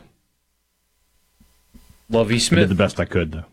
Lovie Smith, former head coach of the Chicago Bears. Do I know anybody whose first name is Smith? I do, but now all of a sudden it's like I'm not going to bring a random girl from high school into this conversation whose dad has a connection to college football coaching. There you go. Yeah. There you go. That was weird. Sports Talk Mississippi streaming at you SuperTalk. set us on that path there, and I just took the ball and ran with it. So yes, indeed you have. Who should Ole Miss be rooting for this weekend? Michigan State. Yeah. I think Kentucky. Michigan State, Kentucky, Florida. Yeah. That's the 3. Yeah. Of those 3, Michigan State against Penn State, Kentucky against Louisville, Florida against Florida State, who is the most likely to pull off an upset victory? It's got to be Florida, right? Because we don't know what Florida State's going to look like without Jordan Travis. And they're at home. So this feels like that's the most likely one. Michigan State is not good. And I don't think Kentucky's very good. Of those 3, hey, Dad, who would Richard Cross most like to see pull off the upset? Oh, it's Michigan State. Yes, sir, it is. It's not even a competition that Richard Cross wants James Franklin to be embarrassed on every possible stage. Every stage. And he's got a big one tonight in Ford Field. I wonder what the crowd will be like for that. Will they fill that place up for a Michigan State-Penn State game on a Friday night? Seems unlikely. The get-in-the-door ticket price for that game is $44. That tells me that, no, they will not fill it up tonight. Sports Talk Mississippi, that's your college football fix, driven by Ford and your local Mississippi Ford dealers. Coming up next, you know what time it is. It's Food Friday, presented by Polk's. Your number 1 for Sports Talk. Anyone? Come on, don't be shy. Sports Talk Mississippi. Bingo, man, bingo. Super Talk Mississippi.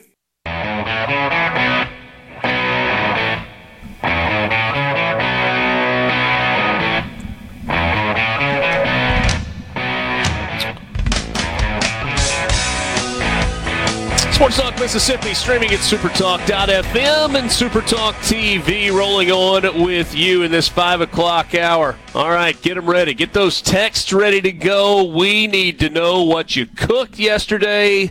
We'll take pictures, maybe what you're going to put on the grill tonight, what you're going to put on the grill this weekend, because it is time for Food Friday. Food Friday, presented by Polk's and PolksMeat.com. If you have not yet tried Polk's, What are you waiting for? You can get it at your local grocery store, readily available all over the state of Mississippi.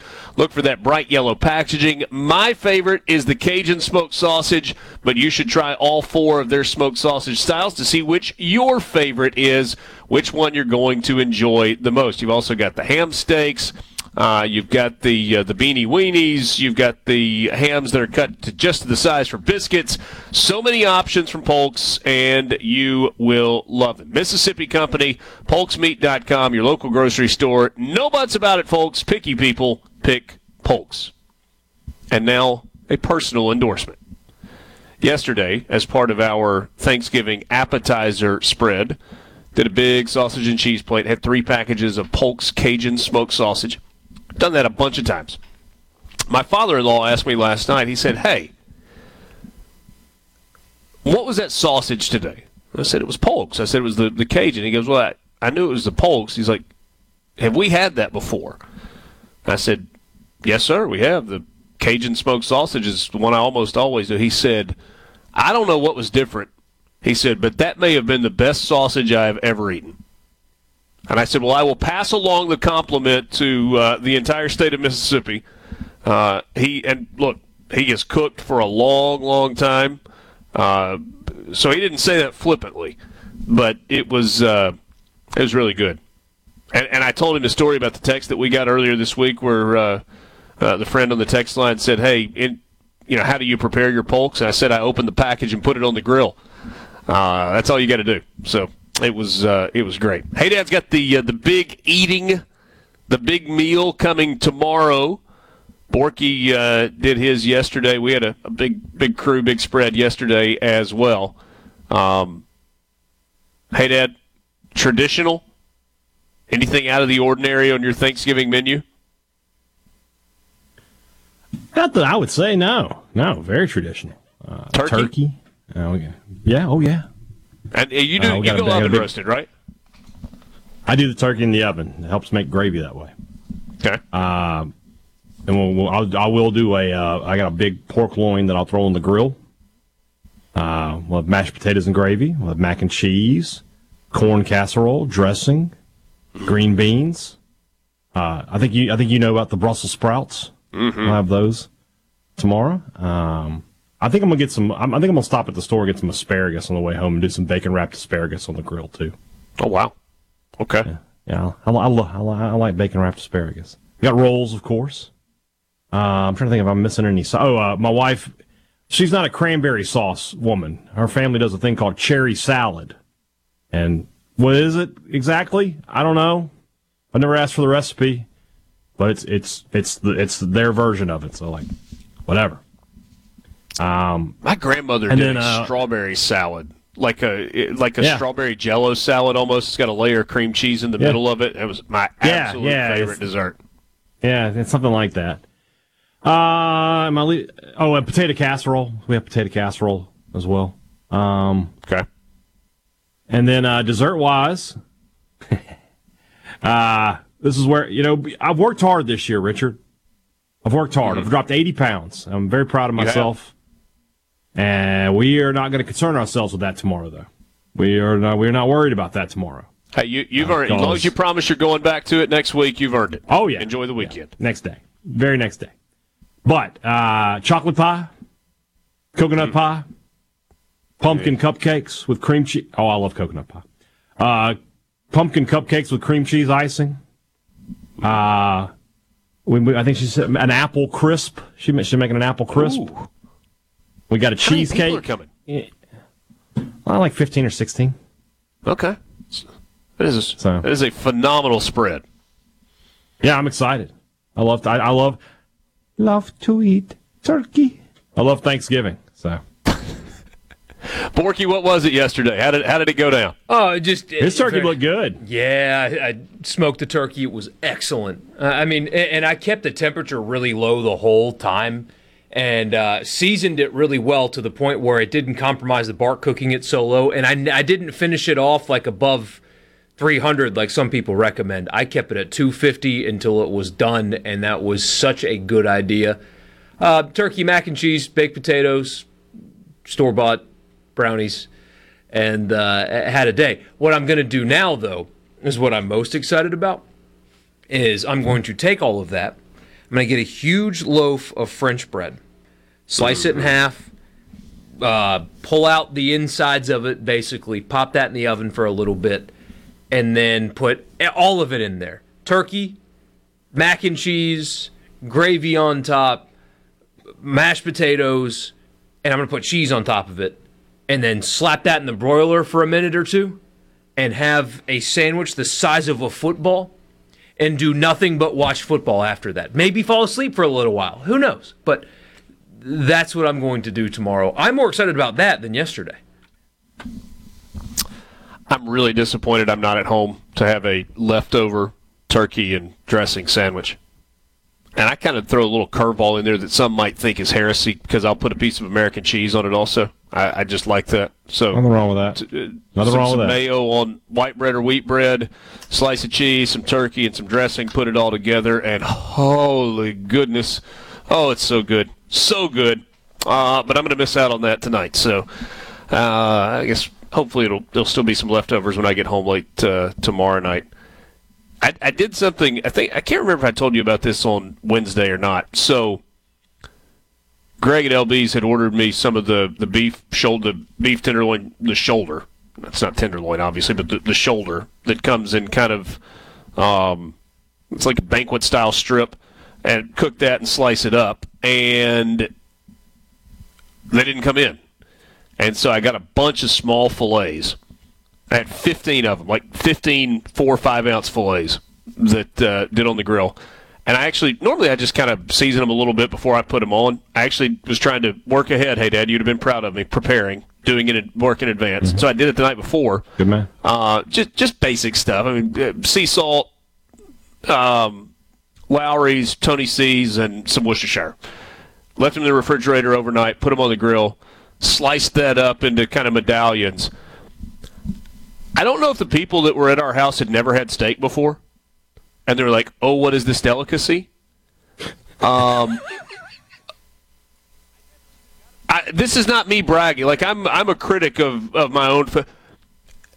I never even got a piece, not one. I did not get one bite. I had Sister Schubert's rolls, sausage and cheese, pickles, and the steak all out as like an appetizer tray. And I went back to grab a bite of steak. It was gone. I was like, well, I guess you enjoyed it.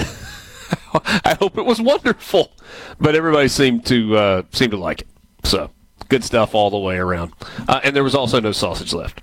All right, let's go. Let's go to the C Spire text line, 601-879-4395. Debbie in Ocean Springs appears to be crushing it as always. Is all of this from today? Are the oysters today? Or is that from last week? Well, I think that's from this week. She just sent those in. Garlic butter and Parmesan cheese oysters and Bienville oysters. She said she made a surprise for everyone there. She said, a gumbo loaded with Polk's Cajun sausage and crab, shrimp and chicken. Have mercy. And also she fried a turkey and had ham and sides, too. We need to be better friends with Debbie in Ocean Springs. Can we get one of our Coast sales representatives to sell a remote at her house? Maybe we should pay her to go to her house.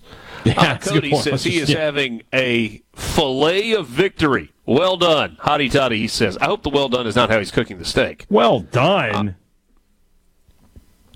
We have a former president that eats his steak well done. Yeah, I think Cody was more like, I'm having a filet of victory. Well done, boys. Hotty toddy. Well, I hope you're right. Cody, let us know on that. Choosing to... Yeah. We get a message that says, make sure that the strawberry salad has a pretzel crust. Yeah, that's good. Hey, okay. Mike, got a couple job balls well done. Good. Very good.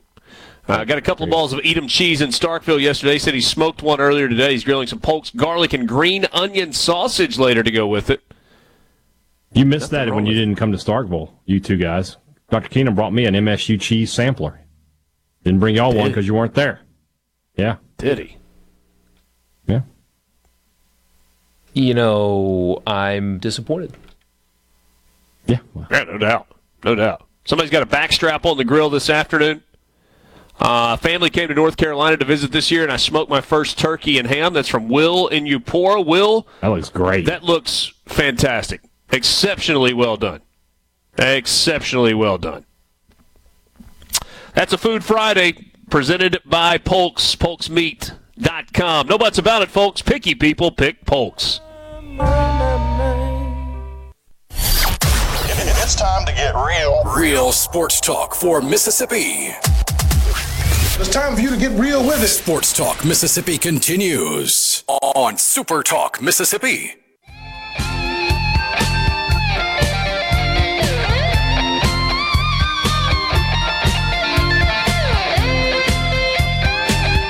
Richard's workday ends a half an hour before everybody else's, apparently, so it's Borky and Haydad with you for the rest of the way. 41-0 is the current score of the Missouri-Arkansas game. Missouri is leading 41-0, and there's 17 minutes still to play in the game.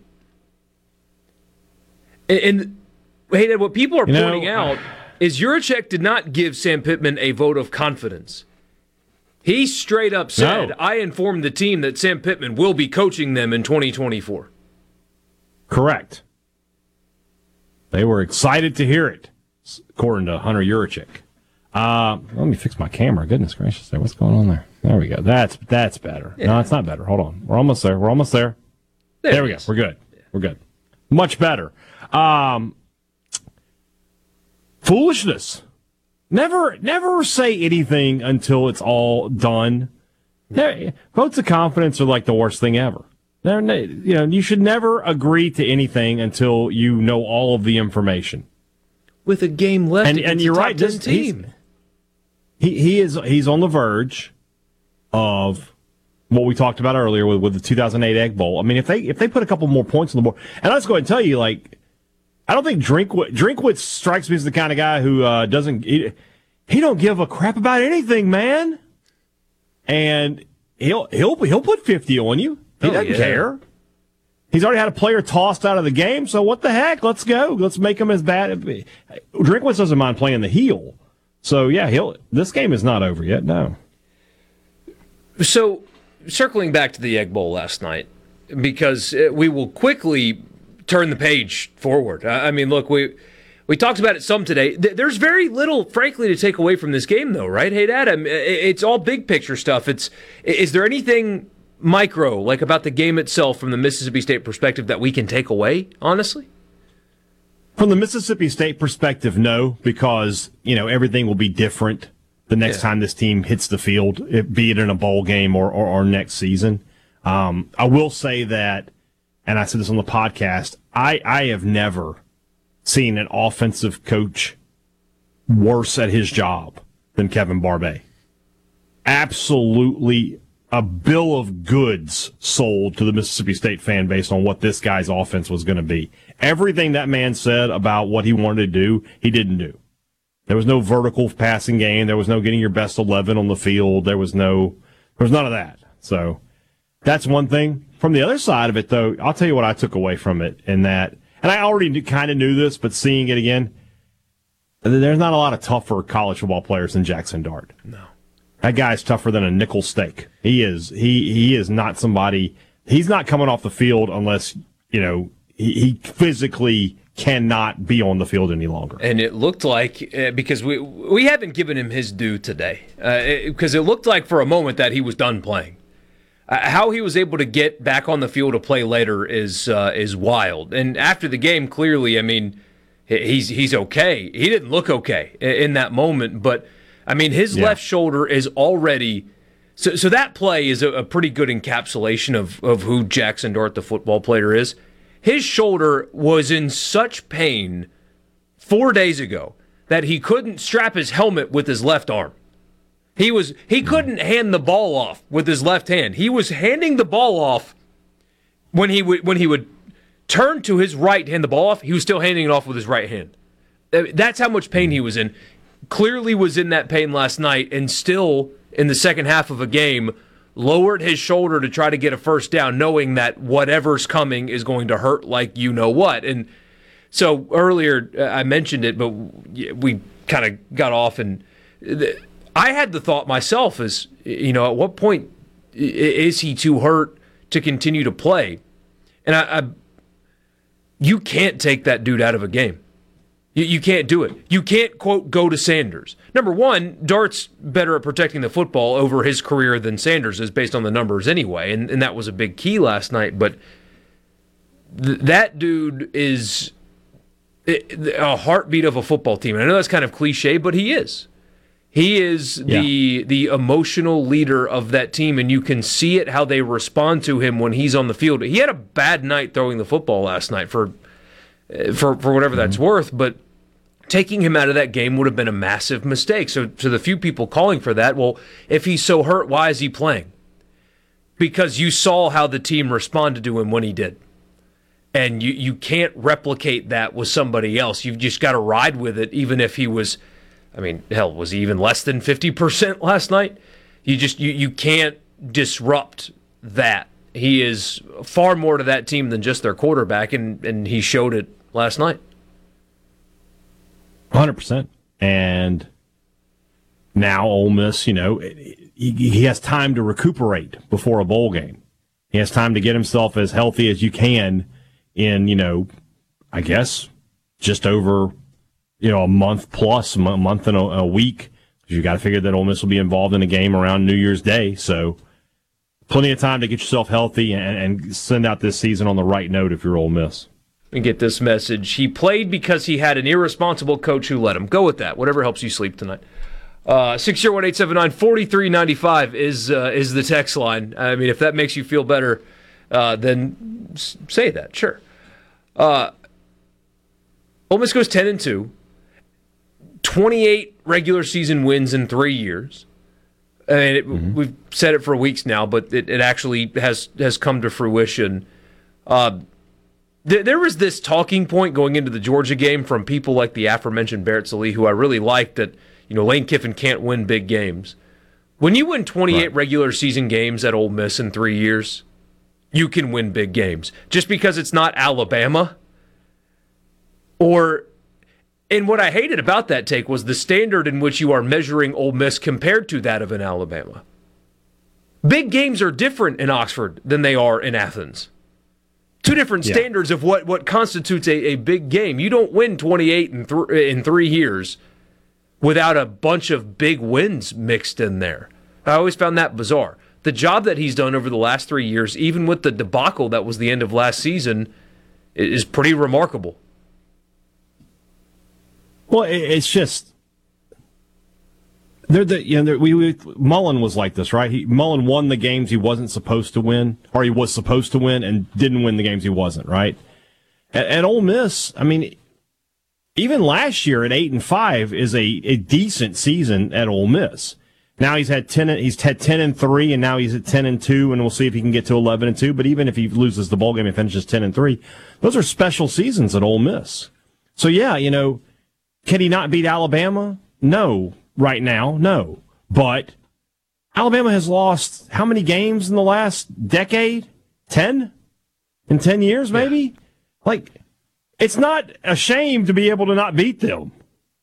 He's been competitive with them in a couple of games. It's a process. He's 4 years in now, and he's got this team, as a potential playoff contender. There's no reason to judge Lane Kiffin as anything but a massive success through this time at Ole Miss. Yeah, in the last 3 years, 2 wins over LSU, 2 over Auburn, 2 over Arkansas, 3 over A&M, 2 over Mississippi State. For what it's worth, beat Tennessee and Knoxville and beat Kentucky as well from the East. Obviously hasn't lost to Vanderbilt, but hadn't beaten Alabama and lost to Georgia in there. It's a heck of a run, and college football is changing a lot. Rosters change and stuff like that, but it does feel like continuity is going to be something that we'll be able to talk about with this Ole Miss team for the most part going into next year, which is weird to say considering what the strategy has been so far. On the flip side, going to be very little continuity at Mississippi State, and I mean, that's kind of what you expect with a coaching change and the roster construction, what it was with the veterans on it. We're going to be looking at a very different football team next year. For better or for worse, it's going to definitely be different. Yeah, probably a little bit of they'll probably keep a couple of guys, if I had to guess. You'd like to keep some continuity, keep some contacts with the current recruiting class. A guy like Chad Bumpus has a chance to maybe remain, especially being an alum. A guy like David Turner, who, has that track record of bringing in top guys and coaching them up, probably has a chance to remain. But, going to be a lot of new faces here in Starkville from the top down. And that's happening in the athletic department as well. As Zach Selman comes in and sort of molds this department to what he wants to see, we're seeing new faces all the time here in Starkville. When Selman was hired, I said State needed change. They needed new ideas and new innovation. And this is part of that process now, is what's going on. And so Zach Selman this is his first big hire, and he's going to be very hungry to get it right, and the new coach is going to come in very hungry to prove that he was right. There's something I want to ask you about it with Mississippi State and when it comes to investment, because from the jump of this search, you've talked about how coaching salary has got to increase. It's got to be more. It will be more. And allocation of resources at Mississippi State. So we'll talk about that when we come back. Real quick, we did get this message. Why not give Dart a break throughout a game and play Sanders more? Nothing against him, but you have a fantastic backup who can give your starter a breather. Who does that, though? Does anybody just kind of switch quarterbacks for the heck of it for a break? No, you get a break when the defense is on the field. That's just not a typical thing, and when you don't have to do it, there's no reason to do it. 601-879-4395 is the text line. We'll be back. More Sports Talk Mississippi now.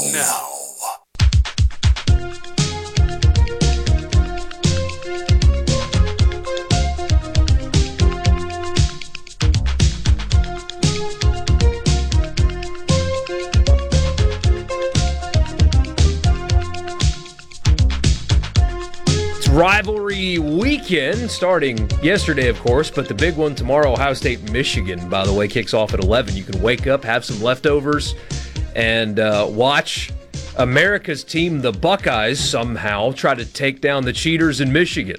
That'll be fun. I'm Borky. He's Hey Dad. So there's been a lot of talk about Mississippi State, specifically Zach Selman, wanting to change the investment into football at Mississippi State. And by change, I mean increase. That's the only change you can make, of course. So from talking to people around this coaching search, what have you heard on that front in terms of finances in football and the importance of that and money and the stuff that makes football go? Well, they'd like more of it. Wouldn't we all? I've heard that Zach Selman wants to really, really invest into football more so than has been done in the past at Mississippi State. I feel like how to put this politely, the previous administration had an affinity for other sports that may have taken some precedent that it shouldn't have over football.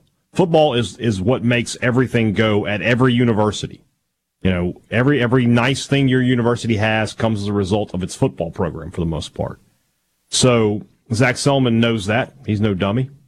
So he is going, I have been told that he's going to, going forward, Mississippi State is going to have a much greater investment in football than it has had in years past, which it has to have at this juncture of its history of what's going on in the SEC. This is no time to be behind. Yeah. Because we have this conversation a lot when it comes to, we've had it around women's basketball when they were on their big run. And now the team's really good again and stuff like that. But we're talking when they were going to Final Fours and stuff and baseball. And there's a difference between what a individual fan would prefer or want and what the school would prefer or want. Because we get that all the time.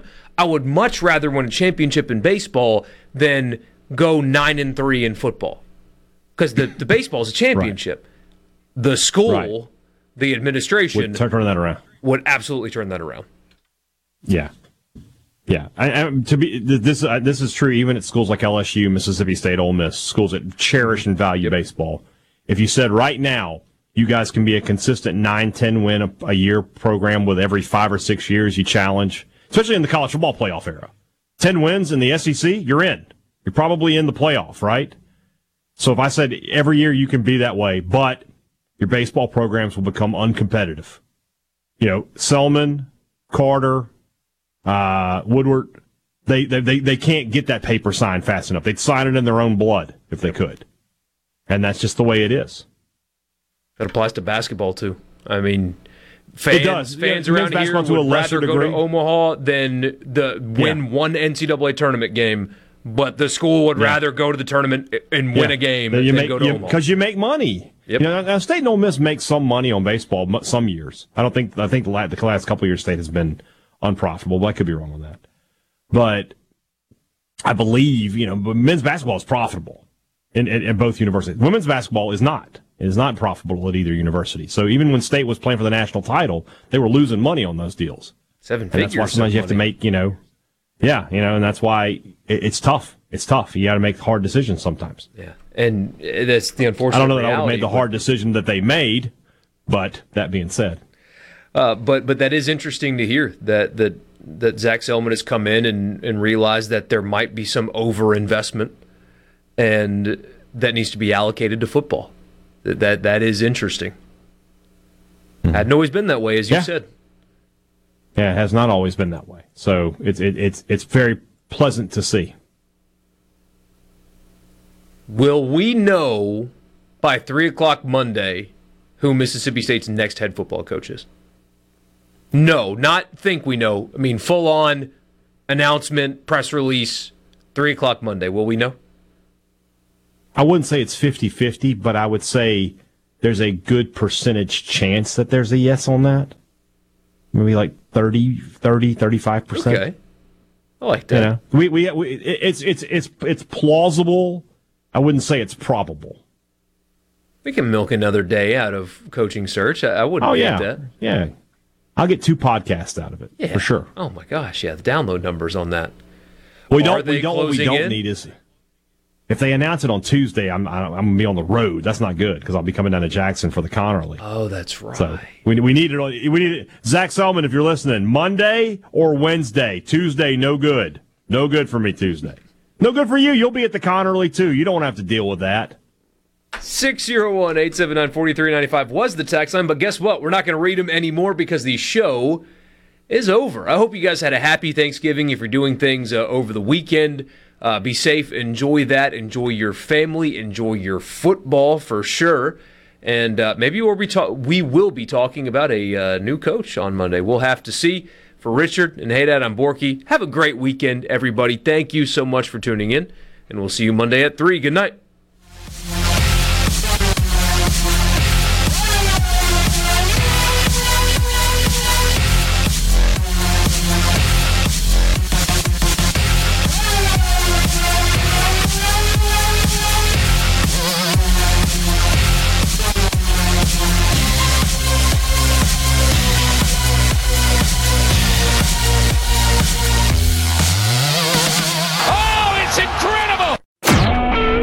SuperTalk Mississippi Media Production.